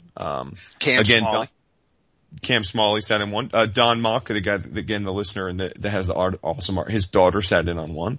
But it was a lot of fun to see him do that. And as we were chit-chatting with him, I was leafing through his portfolio, and I was pretty much sure that I know everything he's ever done because, I own some of his art and we definitely pay attention to Gabriel's career. And I came across these pages, for a book called Savage Hulk. And there was a whole scene of Doctor Strange fighting the Hulk. And I was like on impulse. I said, this is awesome. I'll take one of these pages. So I bought the page early in the show. I think this was early Friday. And as people were looking through my portfolio, a couple people were like, where's this page from? I said, I don't know. It says Savage Hulk. It must be an issue or something. I never realized he did. And then someone said, wait a minute. No. That's the Savage Hulk that's coming out in a few months. Yeah. It's not out yet. First issue came out today. Okay. Yeah, so sure enough, this is a page from issue number 5, of the series, written by Gabe and Karina and drawn by Gabe. So. And Vince, because it's the Hulk and Doctor Strange, it takes place during Incredible Hulk 300. Mm-hmm. Oh, geez. I had to ask that, and Gabe's like, yeah, that's what it's about. I was like, yeah, I'm so there. I love seeing photographs of both Karina and Gabe because she always looks so happy and relaxed. Looks like Gabe. And he has the expression like, I will take over the world. He's looking down there. It's like, oh man. Thomas, yes. What has been the strangest commission you've ever received? Request, that is. Last year, it's also the best commission request I've ever received. Last year, I was asked to draw Galactus with my eyes closed. So I went about that, and you're just doing it by feel, by where you think things are. And then when I was finished and I opened my eyes, it was crazy. Like, it had all the visual vocabulary of Galactus, and things were sort of generally where they needed to be, but not exactly, and the scale would change for certain, like the face would be larger than it should be, and it was like, the person I did it for was really pleased with the drawing, and he came back around again and showed it to me again this year, but it made me want to draw with my eyes closed a lot more. Mm-hmm. No, because one of the exercises in good figure drawing classes is don't look at the paper ever. Yeah, and you need to get a feel for the forms. And you know what? It says a lot about Kirby's designs. They talk about, I think they call it smashable design or breakable design, where if you like smash something into a million pieces and then just pick up like one of the pieces, you could tell what it is. Like they say Apple does that really well. You can pick up like a little smashed piece of like an iPhone or whatever, and you can tell that it's an Apple product, just sort of randomly. And I feel like Kirby's designs are like that. And that was a great example of that. The pieces aren't exactly what they should be or where they should be, but you can tell it's Galactus. Right. I don't think there's a piece of Galactus that wouldn't indicate his entire, like his overall design. Like if you pick up one of the head forks or the spines on the head, it just screams Galactus, like every part of it. Piece, yeah. Yeah. There aren't too many artists. Like I think that is like a mark of a singular artist, like who's able to do that. And Kirby's one of them. And I think Rob Liefeld's like that too. Like his character design and figure design and everything is so much his own, and that every part of it sort of contributes to the whole. Like I can't think of too many other examples other than them. Strange to say. I'm trying to think, and I really can't. I mean, Ditko. Yes. Yeah. How about Starlin to a lesser extent? Yeah, Starlin. Mm-hmm. That's a question to ponder. Wow. Oh, sorry. Guys, what else? Well, gotta be more. Yeah. Well, so this, for years we had been hearing that this was the ultimate art show, and certainly the experience that I had and it would back that up. And I will say that the other cool thing about this show was that, I mean, not only did we come away with some awesome art, but I feel like I know almost everybody that was getting awesome art there. Like either they're listeners of the show or they're people that I've seen at other cons, or it just seemed like every time we were at an artist, either chatting them up or I was getting something done by them, we'd see what else they were working on, and then sometime later on in the show, we'd find out that the piece was for somebody a la with the Fortress Maximus for Campbell, right? It just seemed like every time whatever awesome art was getting done was getting done by someone from our community, which was really, really. Yeah. In fact, one of the best examples of this, and it warms my heart, because to this day, I mean, Jim is still to this day extremely complimentary of us for, our impact on Aphrodisiac. Well, Sabertooth Swordsman, Vince, which, we bigged up and in many episodes. Aaron was there and he's a great dude. And, all I gotta say is Aaron underestimated the EOC impact because he did not have enough hardcovers with him. He was sold out of the hardcovers, I think, by the end of Friday. And people were coming up to him the whole weekend saying, hey, the guys at 11 O'Clock Comics told me I gotta check out your book. And the cool thing was that spanned not only listeners and fans, but also creators. I mean, a ton of creators were looking at my portfolio and saw the Sabretooth page and their jaws dropped. And then I said, well, by the way, that cat's here tonight. He's here at the show over in that table. And those dudes all rolled over to Aaron to check him out, check out his stuff and tell him how awesome they thought he was. So I think it was. He is amazing. Yeah, You're right. He is absolutely amazing. And, Dave and I we got a glimpse of the pages that will be in the first issue of Dark Horse Presents, which will have a Sabretooth Swordsman story. And they are just jaw dropping. Yeah, see that. I'm glad you mentioned that because I hope someone from Dark Horse is listening because longtime reader of Dark Horse Presents, the only reason why I'm ordering the new series is because of Sabretooth Swordsman. Nice. That's the only reason. I mean, yes, Jeff Darrow's in it, a lot of great people. Sabretooth Swordsman is the reason why I'm buying it. And there's a maze scene that is so detailed. I would have absolutely bought the page from him, but it's one of those things where he said, we have some feedback. I don't know if that's you, Tom. Yeah, that's me. I'm trying to move my set. I'm not the pro that you guys are. Oh yeah. I'm stable now. Practice. I love stuff like that. That is the best. But yeah, I would have bought the page in a heartbeat, but it's one of those things where Aaron said it's the best page he's ever drawn, so he's not going to sell it until he draws something that he thinks is better than that, and then he'll be willing to sell it. Yeah. That's pretty damn smart. Yeah, I like he's definitely that type of creator where until the next thing that tops it, he has he'll price it hoping that someone won't get it, and then he'll draw something else that blows his mind and he almost screwed up because he named a price. Yes, he did. For not that page, but there was another page from this issue, the first page of the series, and I love that one too. And he didn't really want to sell that one too, so he named a price, and then he said, well, would you pay that right now? I'm like, absolutely. So then he was like, oh, okay. But I could tell he didn't really want to part with it, and I never want to buy art from someone that they're going to regret selling it to me, so I said, all right, listen, maybe I'll check back later. So I didn't buy it. I'm really surprised he let go of the one that you own. Because that to me is the best page out of that entire book. Thank you. I love that mountain. Yeah, it's an awesome page. Well, yeah, I'm not praising you. You had the smarts to buy it, but I mean that is just a magnificent page. No argument. Yeah. So the final tally art-wise for me was 27 JMP squares. Oh, jeez. Oh, no. Oh, good.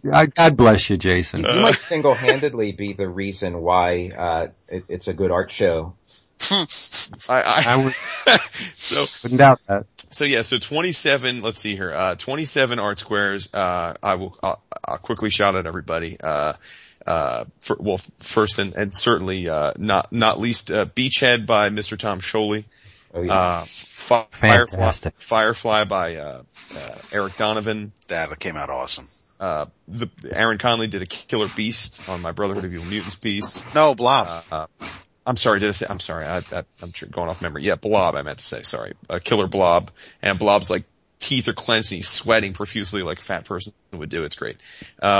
Carrie Randolph did an awesome Mystique on that same piece. And then, Kelly Williams, who's a guy y'all need to keep an eye out for. He's new to the business, but, he did a Sabretooth, on my Guardians of the Galaxy piece, what is effectively a self-portrait by Vanessa Del Rey of Mantis. Sounds like a cat is using a litter box right now. My wife is scooping our cat's litter box. I guess I lost the job. I won't be getting the jacket. Oh, no, this is great. This is fucking great. Exactly, podcast verite. So I got a Killer Mantis from Vanessa Del Rey, which is really pretty much a self-portrait. She's a very attractive young lady. Pat Broderick did an awesome Adam Warlock. And basically, how many people can say they have a Pat Broderick Warlock? There you go. Babs Tarr did a terrific, Martyr, which is, Phi Lavelle for those that aren't up on the Guardians, world.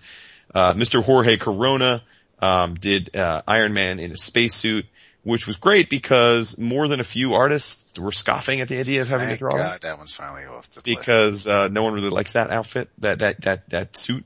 The red metal one that he wore for his. Yeah. But Jorge hooked it up and it looks great.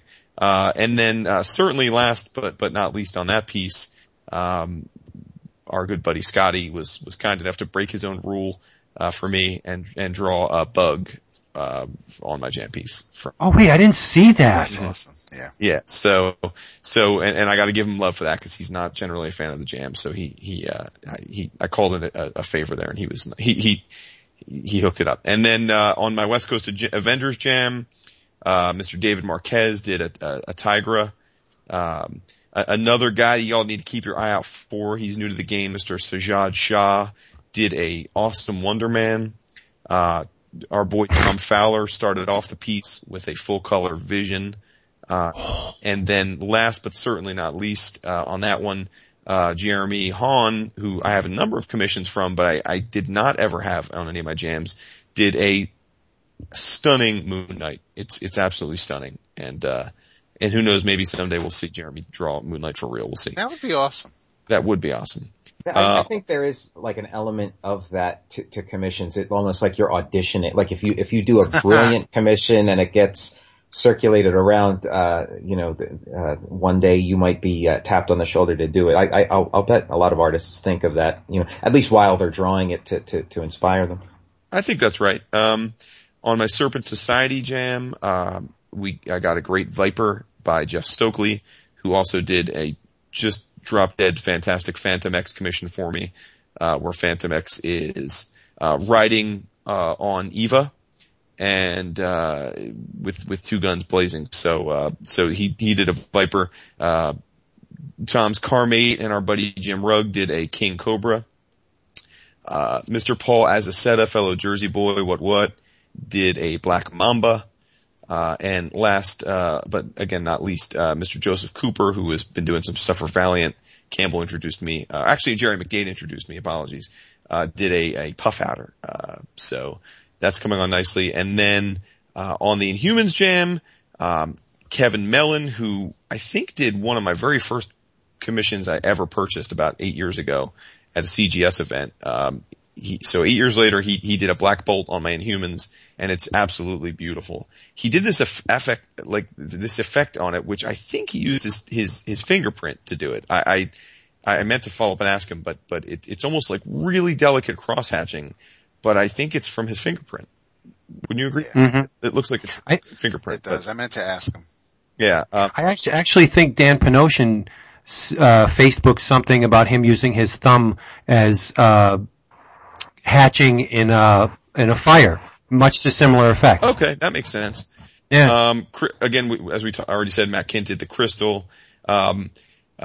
A character that most people didn't want to draw, Ahura Boltagon, because at the end of the day, he's a normal-looking teenager with black hair. Mr. Andrew Robinson of Fifth Beatle fame did a fantastic rendition of. That's a Andrew's perfect not much fit. of a superhero guy, so yeah, he didn't really, care that it's a normal looking dude, and so it was a perfect fit to have him do that.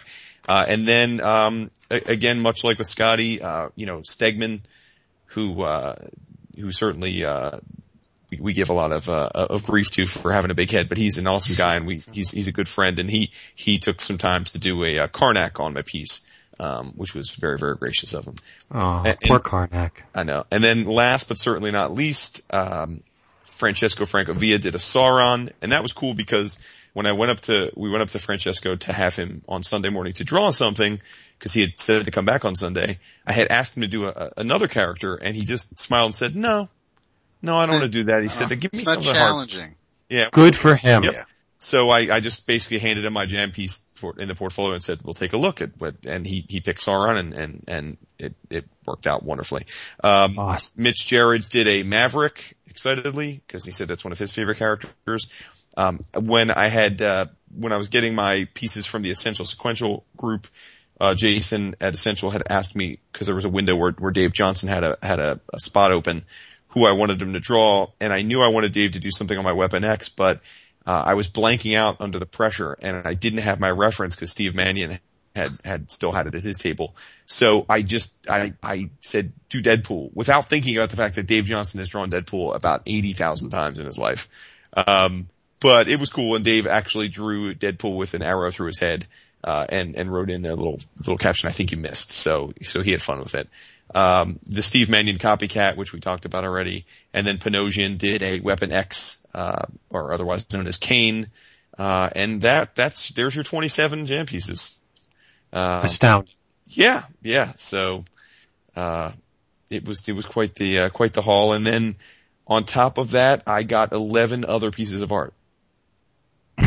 So, which sounds like a lot of leg work. I can only imagine like darting around the convention hall to just do all that's the fun though.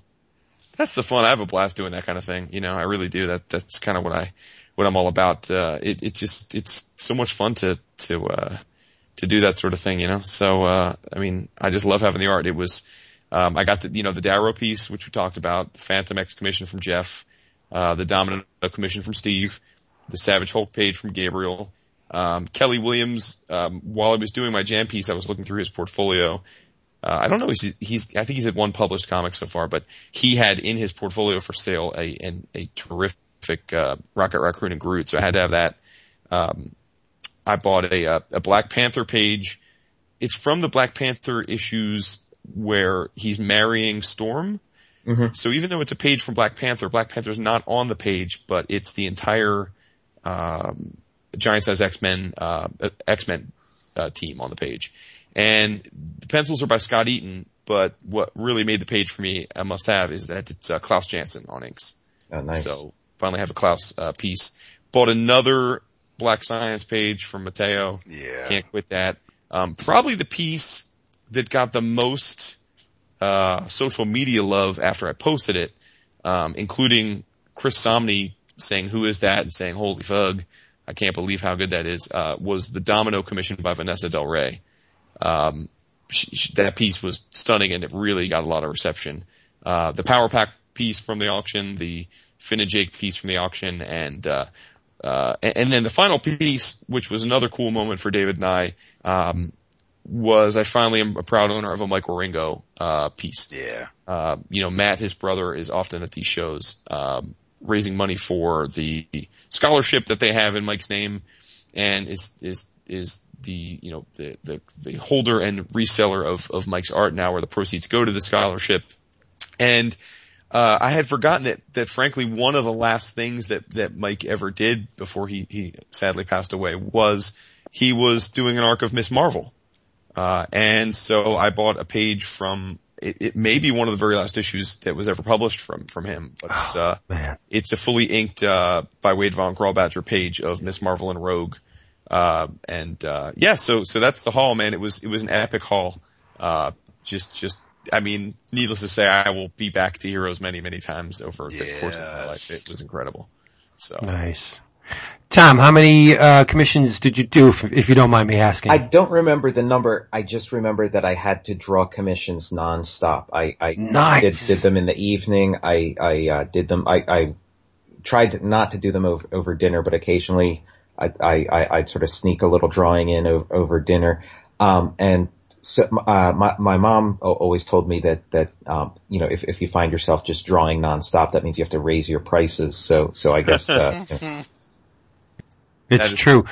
And now, so are you getting exclusively Transformers and G.I. Joe commissions, or is there spillover? No, yeah, I did. Yeah, I didn't get any G.I. Joe ones except for Wood's Beachhead, Champions. but yeah. Transformers, not Scorponok, Optimus Prime, Fortress Maximus, and then like non-Transformer stuff was Doctor Strange, and the guy who commissioned it told me to just go nuts.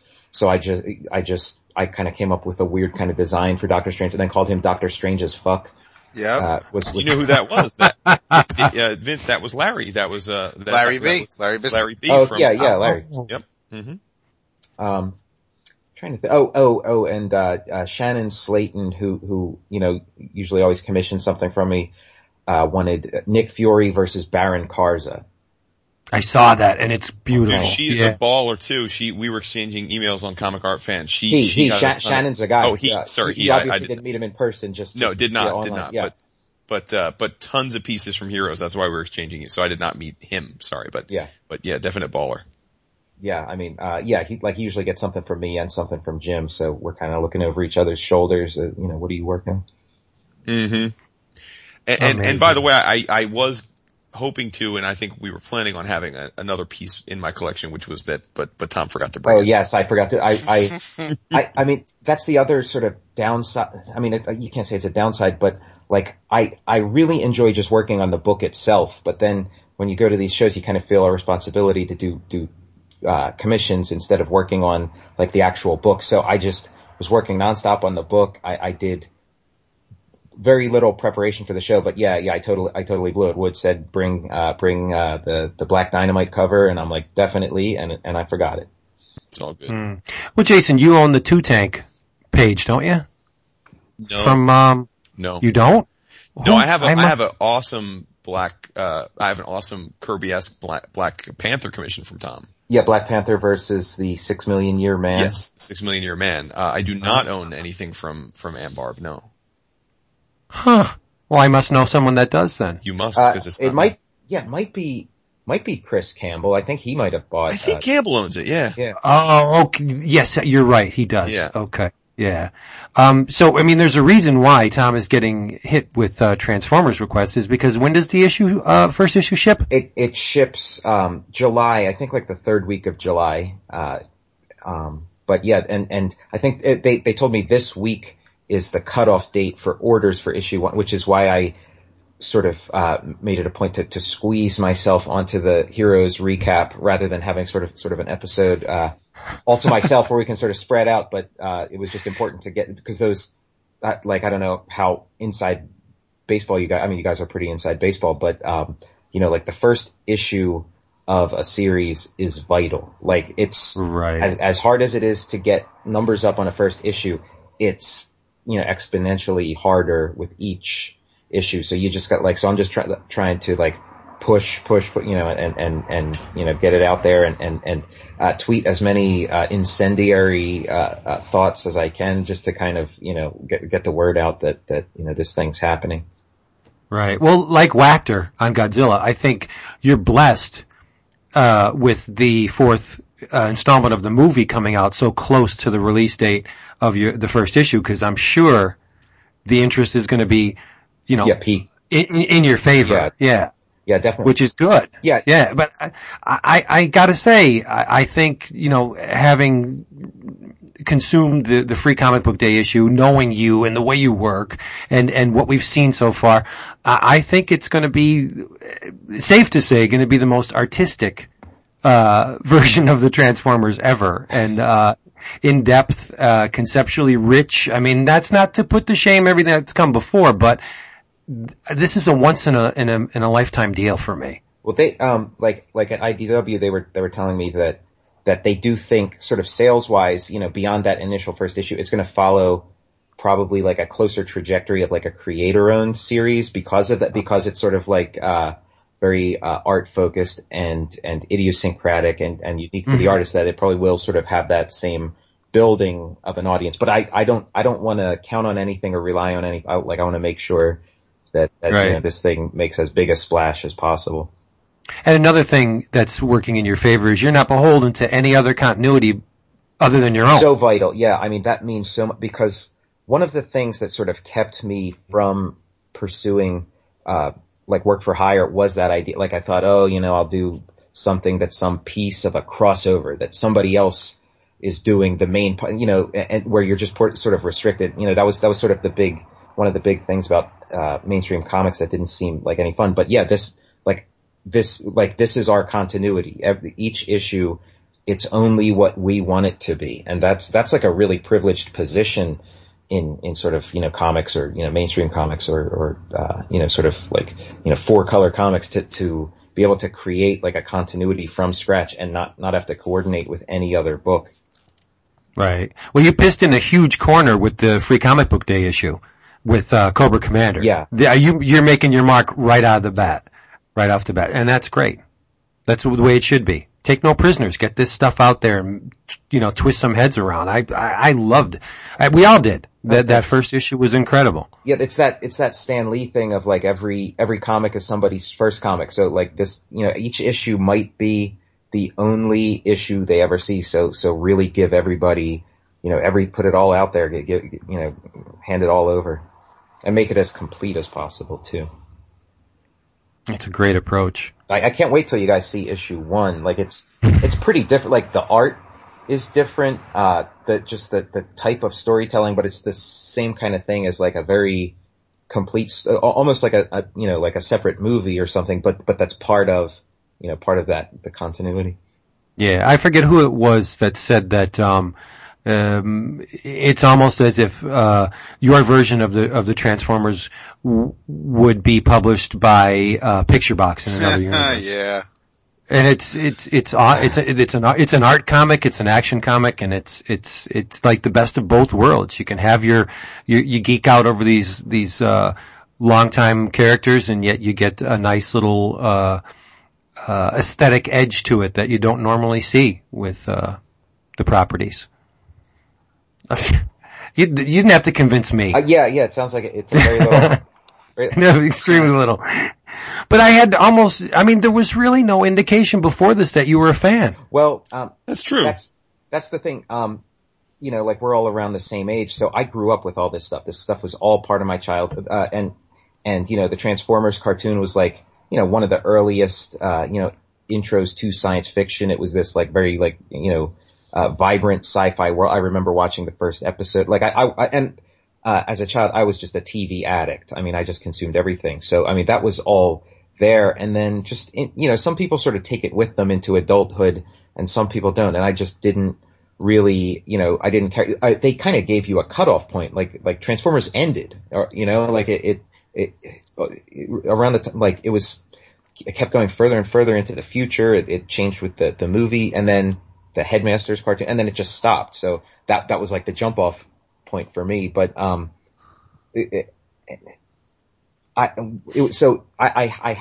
have been reading the occasional Transformers comic here and there, but it wasn't until I got this job where it's like, okay, I got to do my homework. Like I don't, I know this stuff somewhat, but I don't know it the way I need to. I need to know it inside out. So I just hit the books and just kept reading and watching movies and just immersing myself so much in both of these universes until until I knew what Megatron had for breakfast this morning or something.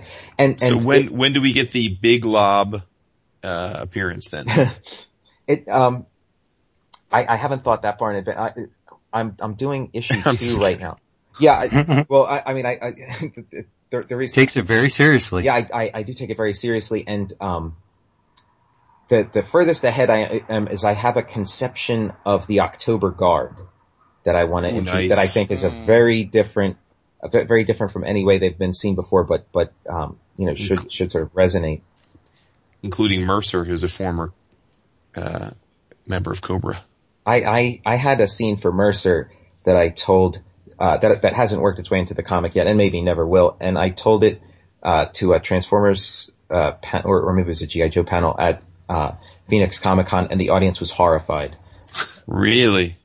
Well, yeah, because you can't fit Sergeant Slaughter. Like I wanted to fit Sergeant Slaughter into the comic, but you can't for rights reasons. Yeah. And so I sort of had it in my head that like Sergeant Slaughter's been killed, by somebody in like when I had conceived it, Cobra Commander hadn't like died in issue 0, the spoiler alert, but it was going to be a scene where Mercer has like returned to the fold in Cobra, and then he sort of like at a moment where he has Cobra Commander at his mercy, he like pulls a stiletto out of his boot or something and just like starts stabbing Cobra Commander in the chest and stabs the letters SS into his chest and says, my old commander says hello, some kind of, like revenge for the murder of Sergeant Slaughter before nice. Cobra Commander's guards sort of come in and mow him down. So it was like a very sort of, Inglourious Bastards kind of scene that I'd envisioned, but that was before I gave too much thought about the fact that, oh wait, this is a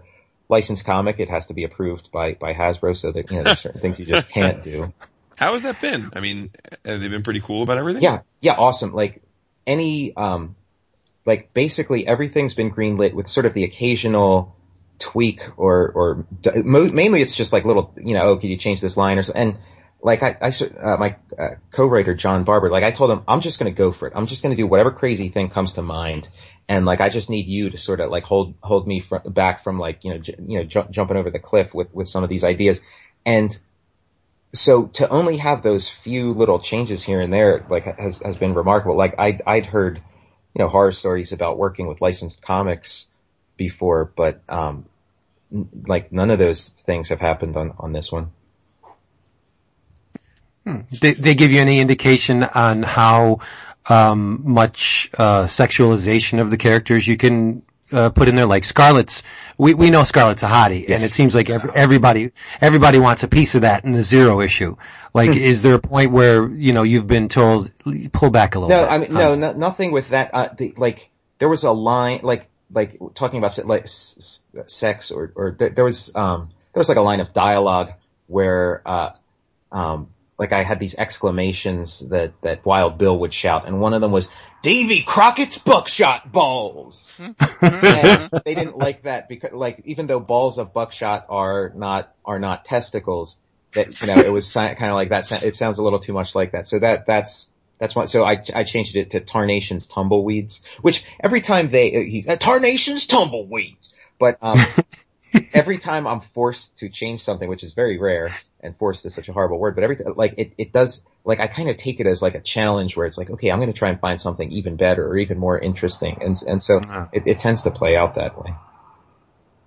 I cannot wait. Now, and as far as the duration of the series, this is open-ended. You guys can go, as long as, sales warrant. Yeah, as long as we want to, basically. I mean, yeah, all things in life are, at the mercy of sales. But yeah, I mean, as long as we want. My plan is to make a, like, definitive comic book universe that will run forever and that will first equal and then eventually transcend and replace and make obsolete the Marvel universe, which I think is probably like the greatest comic book universe at the moment. Like the DC universe doesn't seem to offer it too much competition. So that's and it's I say that only because I feel like the material warrants it. I think the idea of a war between alien machines and sort of Kirby-esque futuristic super soldiers is something that has legs. A war that stretches back to the distant past and into the distant future. Like that seems like a more compelling unifying mythology than sort of Marvel offers or DC offers. The X-Men sort of have like a compelling unifying mythology. The Green Lantern does. There's Batman's Gotham, but I don't know, like that just, it seems to me like it's perfect for our time too. So, the only task now is just execution to like make something that's so good that it lives up to that promise.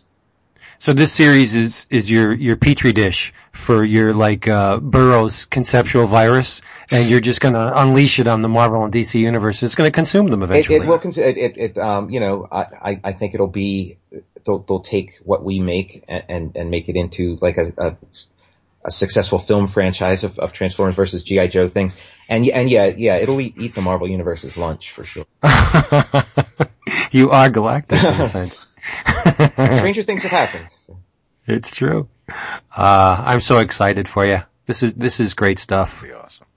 Yeah. Yeah, it really is going to be awesome. And for those that aren't getting the gist here, I assume many of our listeners are already well aware of the work and hopefully have pre-ordered, but just, it's, with books like this, it's vital that you pre-order. Like Tom said, the first issue out of the gates really sets the tone for whether this thing's gonna have a good long run or if it's gonna be, relatively short-lived. So let's go ahead and pre-order that and not just buy it off the shelf. I'm guessing you're gonna be pleasantly, surprised with the initial orders on the first issue. I can't wait to hear. I mean, I got sort of like early orders like a few weeks ago.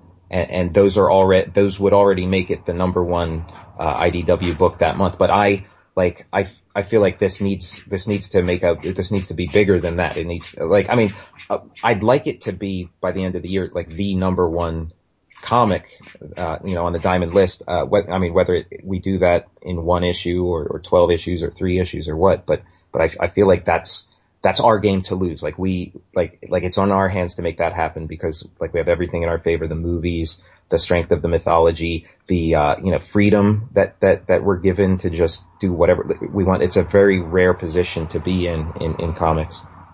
Yeah, well, I think you're going about it exactly the right way because, you're a champion for your own stuff. You're on the Twitter and the Facebooks and you're always out there plugging away and giving people glimpses into the process and hints at what's to come. I mean, publishers, they push their stuff, but there's only so much they can do. And I think you're very wise in realizing that you got to pick up whatever slack they don't,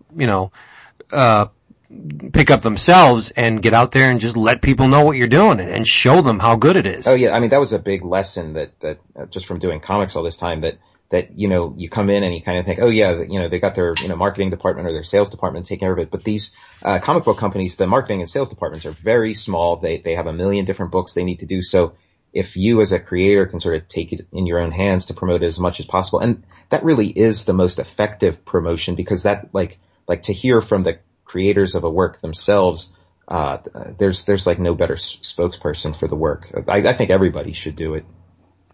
Yeah, well, they're silly not to. I mean, it doesn't cost anything other than your time. Yeah, but that's one of the things people say to me. They're like, well, this is just, it's like work for hire. You don't own a piece of it or anything. And I'm like, it's my book. It's my name on it. If it's a #1 book, I get the credit for it. If it tanks, I get the blame. So, I don't care about any, like, I want to have the #1 book. I want to have a big book. So I'm going to do what it takes.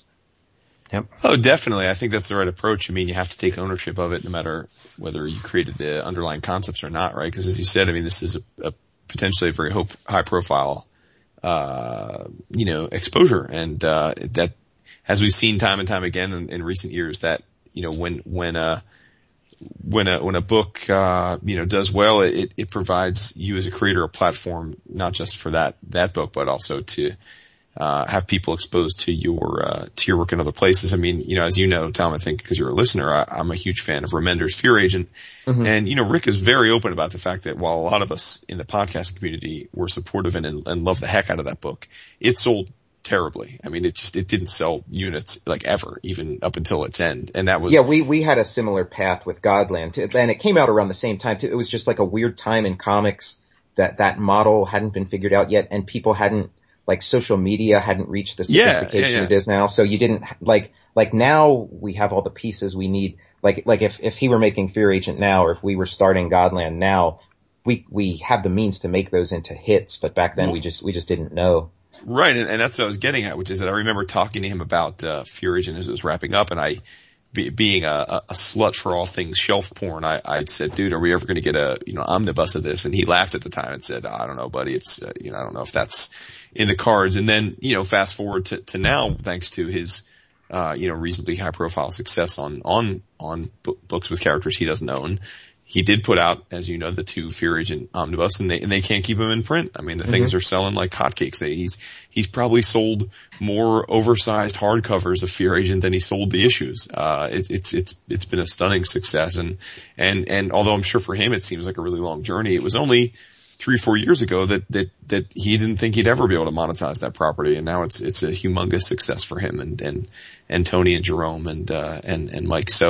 So yeah, it's exciting stuff, and I love how serious you're taking it. So I just, you have our support. I genuinely hope that the book is a smashing success. So yeah, one thing I really love about Tom, aside from his artwork, is that you're completely invested in whatever it is you're doing. There doesn't seem to be an ulterior motive to your approach, like Transformers. That could be a damn good ulterior motive to get you on something, bigger. Let's just say with Marvel or DC, right. But you don't take that route. You're in whole hog. You're going to make the best damn Transformers versus G.I. Joe comic that you possibly can. It's just there's an honesty to your approach that is completely genuine to me, and that is so refreshing to see. from guys that, are working on stuff just as a stepping stone to get somewhere else. This seems like the end point for you. I mean, I could do this forever. I mean, I'd like to work, my creator-owned stuff into it, but yeah, like I don't have any other, like to me, working on the Avengers or something, might be interesting to try or something, but I think this is just a better fit for me. Like I'd rather stay on something that I have this, almost total control over, and that's so sci-fi centered. And, a lot of the superhero, universe, they have a lot of baggage, and also, of course, I mean, they're not going to be willing to sort of, let me restart, their universes from scratch like I can here. So I can't imagine anything better than this as a job. I think of Ditko at Charlton. I mean, it's an odd comparison to make, but Ditko could have been at Marvel. He could have been at DC, but he went to Charlton, even though it didn't pay as much as Marvel and DC. He went to Charlton because he just wanted to make his comics his way. And I really identify with that. Of course, IDW pays way more than Charlton, but better paper too. No, I don't see that as an odd comparison at all. It's pretty apt, honestly. But, it's almost inconceivable to me to go back, like say 3-4 years and think of, you working on something like the Transformers. No, but I mean, I know from what we've seen from you that you could probably do anything you put your mind to, but now it just seems like that's a perfect fit. Why didn't anyone ever think of this before? Well, when I was for a long time resistant to trying to get work for hire work. Like I really do believe in creator and stuff.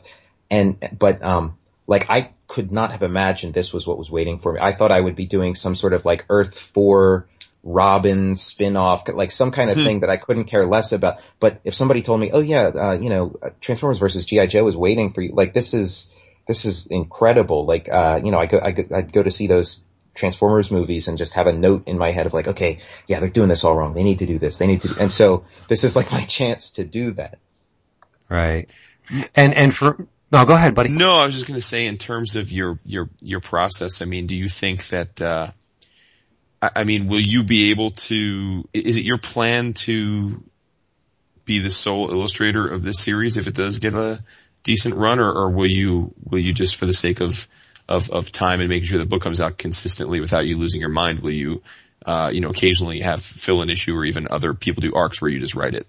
No, I mean, I love to draw. So I just, like, I'll draw all of the regular series, but I've conceived of certain, historical things and certain like special issues that I have, artists picked out for. And there's one for, Rob Liefeld that he's very excited about doing. I'm excited about him doing. And the editor and my co-writer are excited about him doing. And it's just a matter of sort of, lining things up, once, as it gets closer. But like I have one planned for him that's just like I think might be better than like the regular series itself. But so yeah, I want to draw all of them, but there are certain people I would like to work with that I can sort of maybe like an annual here or a fill in there. And I also have some, people in mind who could be my successor if I ever, have to, pass the baton, at age 70 or whatever. Have you ever thought about including maybe, 4-page backup stories where you can say, get someone as, right, like Walt Simonson did for John Byrne with New Gods and then right. Yeah. Because, depending on Rob to do, like, say, a 4-issue series, I would be a little worried. Well, the thing I have in mind for him is 20 pages, a complete, total, start to finish story. But that's the reason why, like, ironing out the details, cause I want to give him a ton of lead time. I want to give him all the lead time in the world. And not because of any fear of unreliability, but because I want him to, like, I want to make the Rob Liefeld masterpiece. He's one of those creators. There's not like one comic you can point to and say like, oh, if you read this comic, you'll know what Rob Liefeld's all about, and this is like incredible. This is like, I don't think there's one, like he's got sort of great moments spread throughout his body of work, but I want to make for him the master, like the thing that people say, oh, this is the Rob Liefeld comic, and this thing I think could be it. Wow, you love Rob, don't you? Yeah. I mean, I always liked Rob, but hanging out with Jim Rugg and especially Ed Piskor, they taught me to love Rob. Nice. Cause they grew up with his stuff and they showed me like, oh no, there's this and that and this. And so yeah, I'm fully in that world. Awesome. I just wanted to say one more thing about the book to those who aren't attracted to or invested in the Transformers and G.I. Joe universes. This book is way more than just that. There's 80s pop culture references in there. There's conceptual stuff from comic book the language of comics that Tom exploits to tell this tale. It's just it's more than just giant robots fighting borderline superpowered soldiers. It's conceptually more rich than that. And it would, behoove you to at least check out the first couple issues because this is a landmark occasion, I think. Vince, I'm glad you said that because it hadn't quite occurred to me that way, but it is like, sort of the various threads I've been working on, even like my comics making, but even my comics criticism, I think are sort of coming into play here. It is on those, it is sort of just, like a sci-fi story in and of itself, but then, there's also sort of like a commentary on just like the structure of the comic and history of the comic book. It's pretty damn incredible. It is. Yeah. And you know what else is incredible? Well, the rest of the people who I want to say hi to that we met this weekend. That's what I was going to say. David's finishing his con recap there, buddy. Good save. You have absolutely no qualms against slapping me down. None. You just do it. Well, I just, I love that. You should hang out with my wife. You're a good fit. That's what you think. Mr. Rob Pierce, Jeff from WV and the Nerdy 30s podcast, Todd, who now is the proud owner of autographs from Jason and I. What? We were waiting to talk to Pat Broderick, introduce ourselves and see if he could do a square for Jason's jam piece. And we're talking and this gentleman in front of us, turned around and said, "Are you guys from 11 O'Clock Comics?" And we said yes.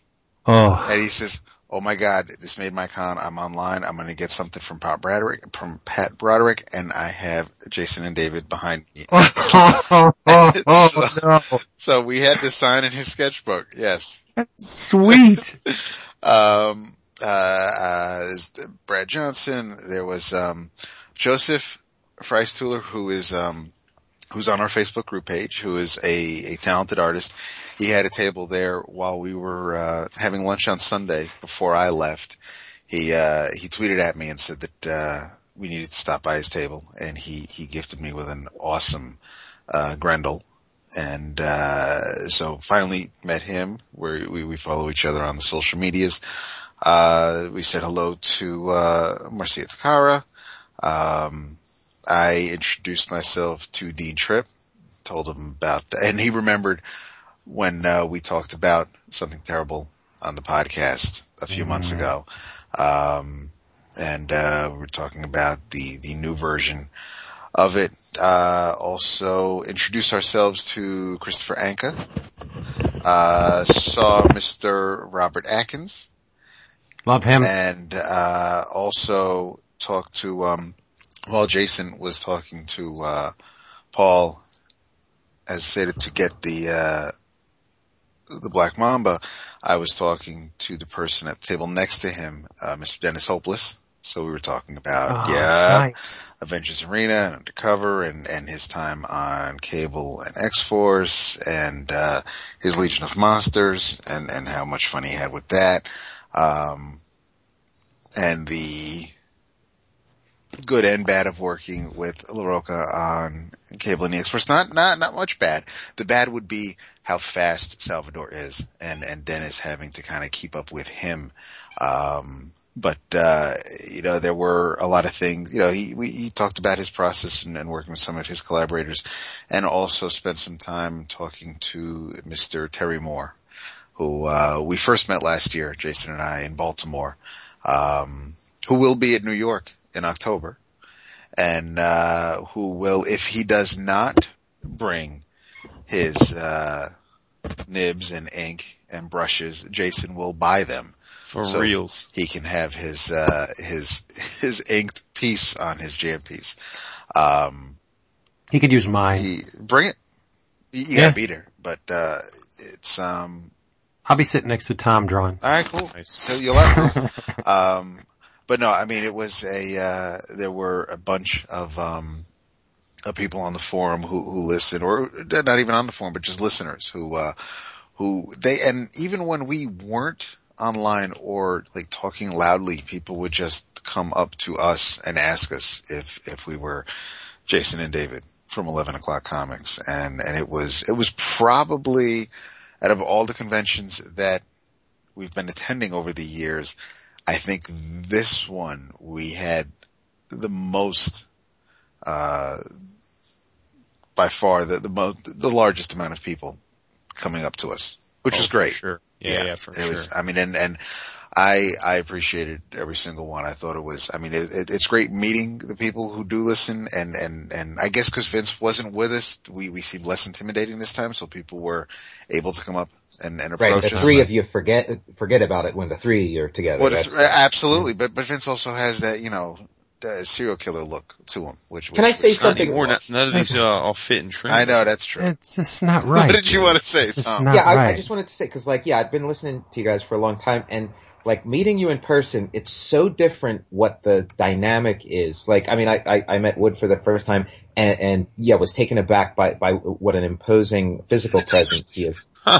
But meeting, like when I met, David, when I met you, Vince and Chris, the dynamic is almost totally different than, like totally reversed from what it is on the show, because on the show, like Vince kind of takes the lead. He's kind of the in-charge guy. But David, you, in person, you are the leader. You are sort of like the quiet force that guides, guides the rest of the guys.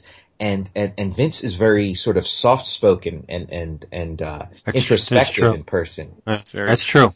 Cause I'm paying attention to stuff. I like to soak, no, seriously, I like to soak it all in, No, that's not what oh man, I'm so much like my wife. Cause you're shy, dude.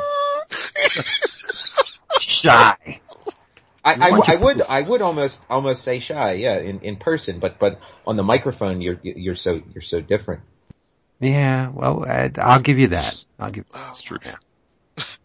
Jason, any other things you'd like to float, or Tom, about the con before we seg? Well, I mean, we'll definitely be back. Yes. Definitely will be planning, if next year happens, on staying through till Monday morning. Yep.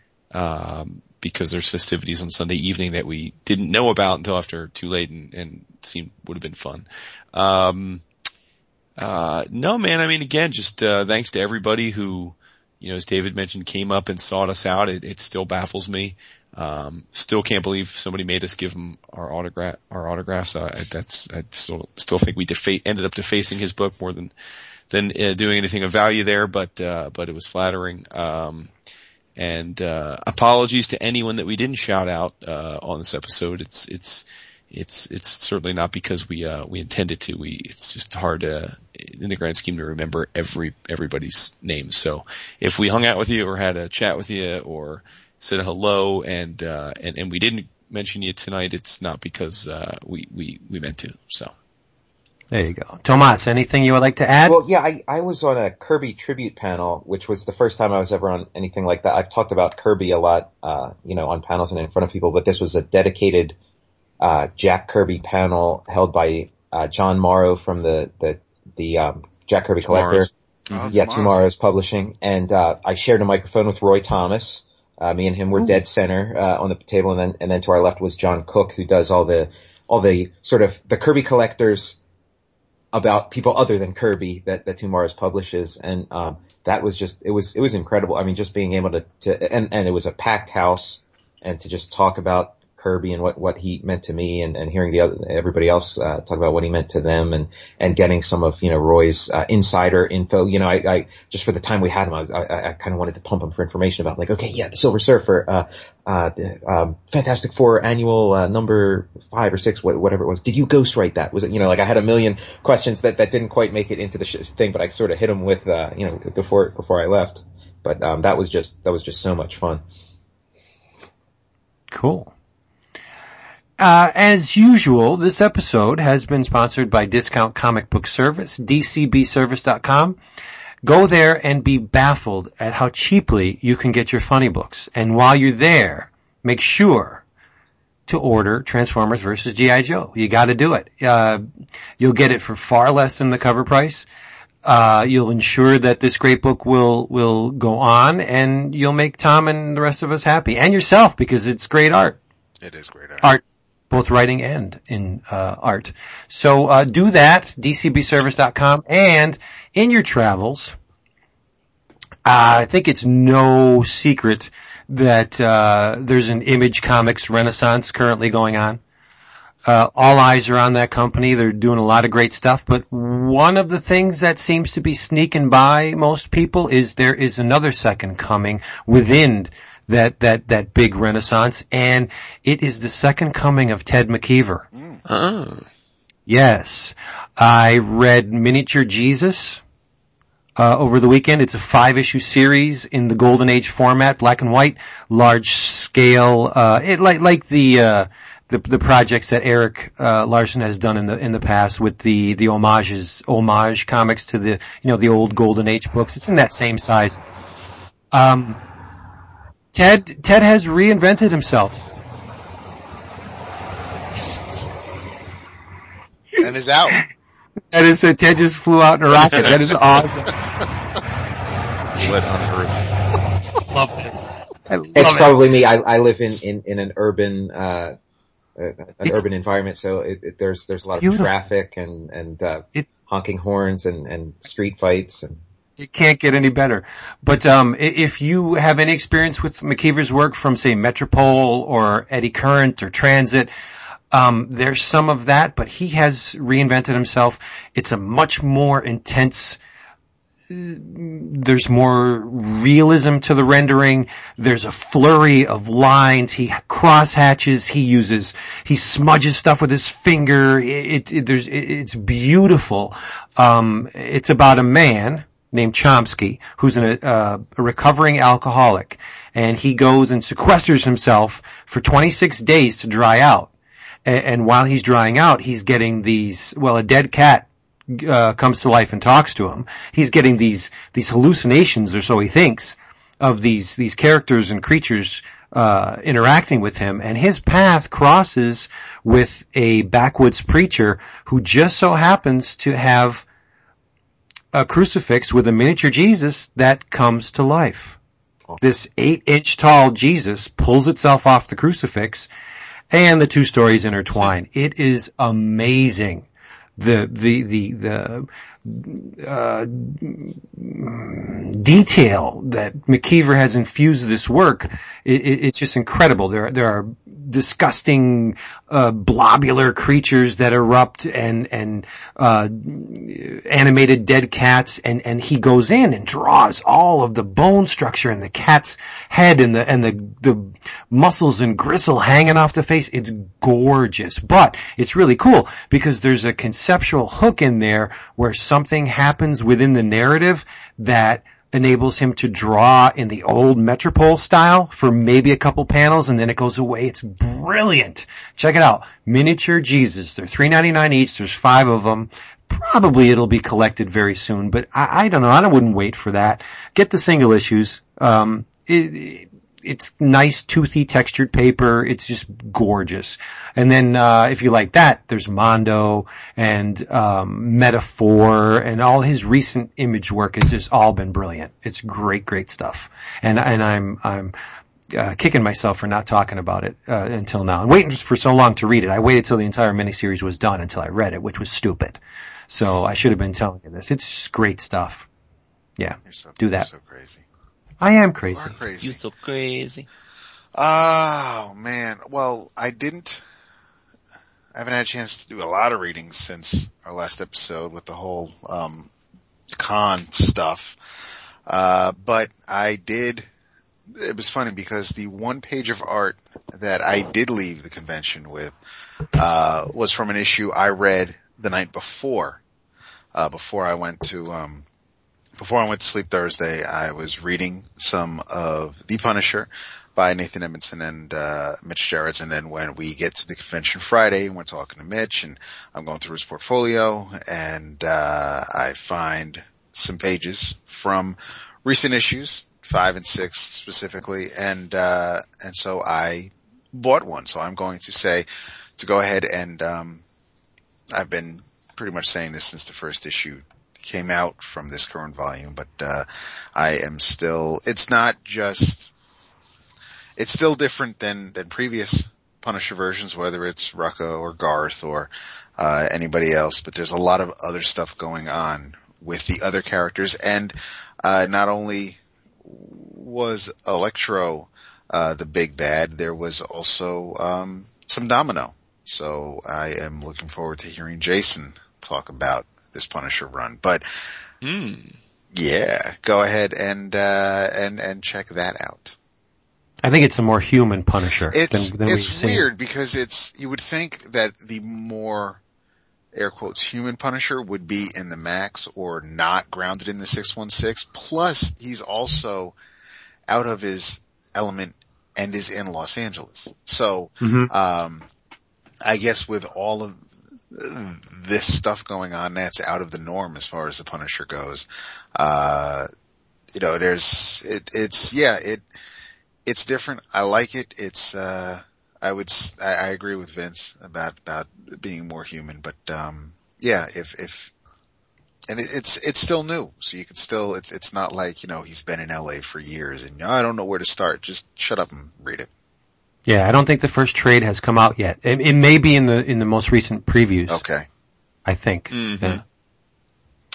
Yeah. In your travels, needless to say, make sure to go out and get yourself some of this G.I. Joe Transformers goodness. Word. But in the meantime, if you're looking to read something right now, gotta give, some props to some Image books that had strong first issues and then have followed it up with very compelling follow-up issues, which is always the key, right? Cause it's not easy, but it's certainly common for first issues to hook you, and then sometimes second issues can not follow suit. In this case, that wasn't what happened. So I'm talking about, Trees, which, second issue was terrific, built off the first one, has me psyched for what's coming.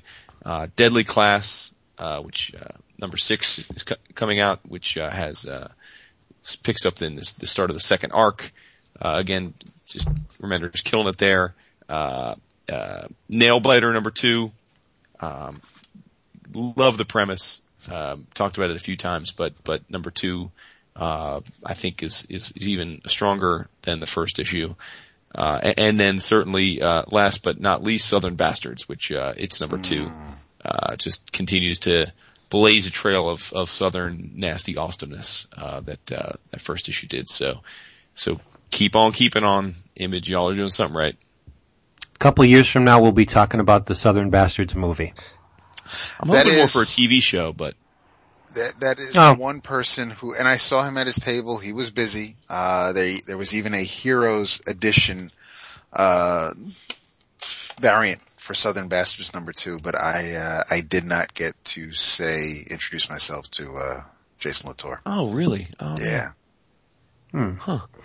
Thomas, what should they be reading?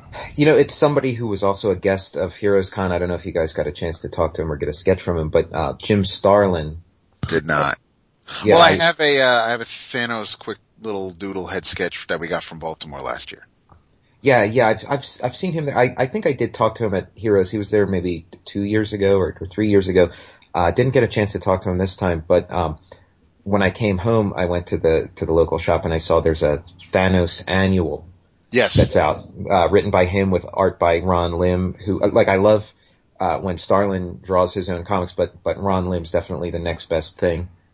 and it's a story, like a Thanos story, and it's told from Thanos' point of view with his voiceover, and he's talking about the time, all the horrible things Captain Marvel did to him.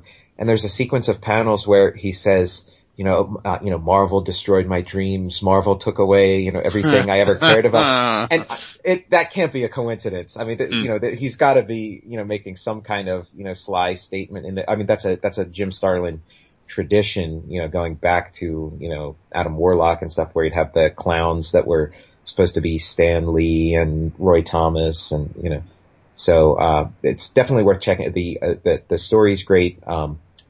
Starlin's always there with a great story. I don't know if he does layouts for these or not, because the layouts feel so much like a Starlin layout, or if just that Ron Lim has internalized that style to such a degree that the storytelling feels like visual Starlin storytelling. But definitely give that one a read. Yeah, that one's on my stack. I did read it. It's because it takes place after an issue, or the events following an old issue of Captain Marvel from the late 70s, and I didn't know what to expect, because I thought it was going to be more or less something new, or not tying into Guardians of the Galaxy or anything. Just I didn't know it was going to be what it was. I'm glad I have no problems with it being what it was. Any expectations I had were met, but it's nice seeing Starlin back playing with some of his toys that he had fun with long ago. And I'd be the biggest Thanos fan, but it's, I still appreciated the characterization that we had in this, and Lim looked great, but yeah, it was, Starlin was definitely the draw for me on this one. Yeah, it's nice to see Lim in the actual 616 instead of being shunted off to the Marvel Next stuff. Yeah, Sure. well, wait, there was that, and then there was the was it the Dabble Brothers? Who the hell was it? The Anita, Well, Steve Oliff was always pushed into the Marvel Next stuff. right, Yeah. Who else was in there? Knock. Sal Buscema. Well, probably Friends. Well, yeah, we're on Friends too. Yeah, I miss those books in a way. I really do. I do. All right, everybody. Let's give a big thank you to our guest, Tom Scioli, because he's awesome, and we're so glad that he came on here with us this week. Thanks for having me. I Absolutely. really appreciate it. Long overdue. Yeah. Yes, indeed. Yeah, we got to do the live version a little bit at Heroes, so. Oh, nice. Next year for sure. Yeah, I'll right. get that. Yep. Y'all heard it here first. Yeah, next year for sure. I'm just working too damn hard. But anyway, thank y'all for being here. As usual, you can find us in the same spot you found this, little, festering puddle of goo. And we will be back next week doing the same thing over and over and over. Cause why, David? Because Vince loves you. No, we all love you. Oh yeah, we all love you. My bad. We do. Cause I can read minds. They don't know it, but I can do it, and they all love you. They do. I love There you go. Heroes. I love Heroes Con. Great show. Big time. Say goodnight, David. Good night, David. Mhm.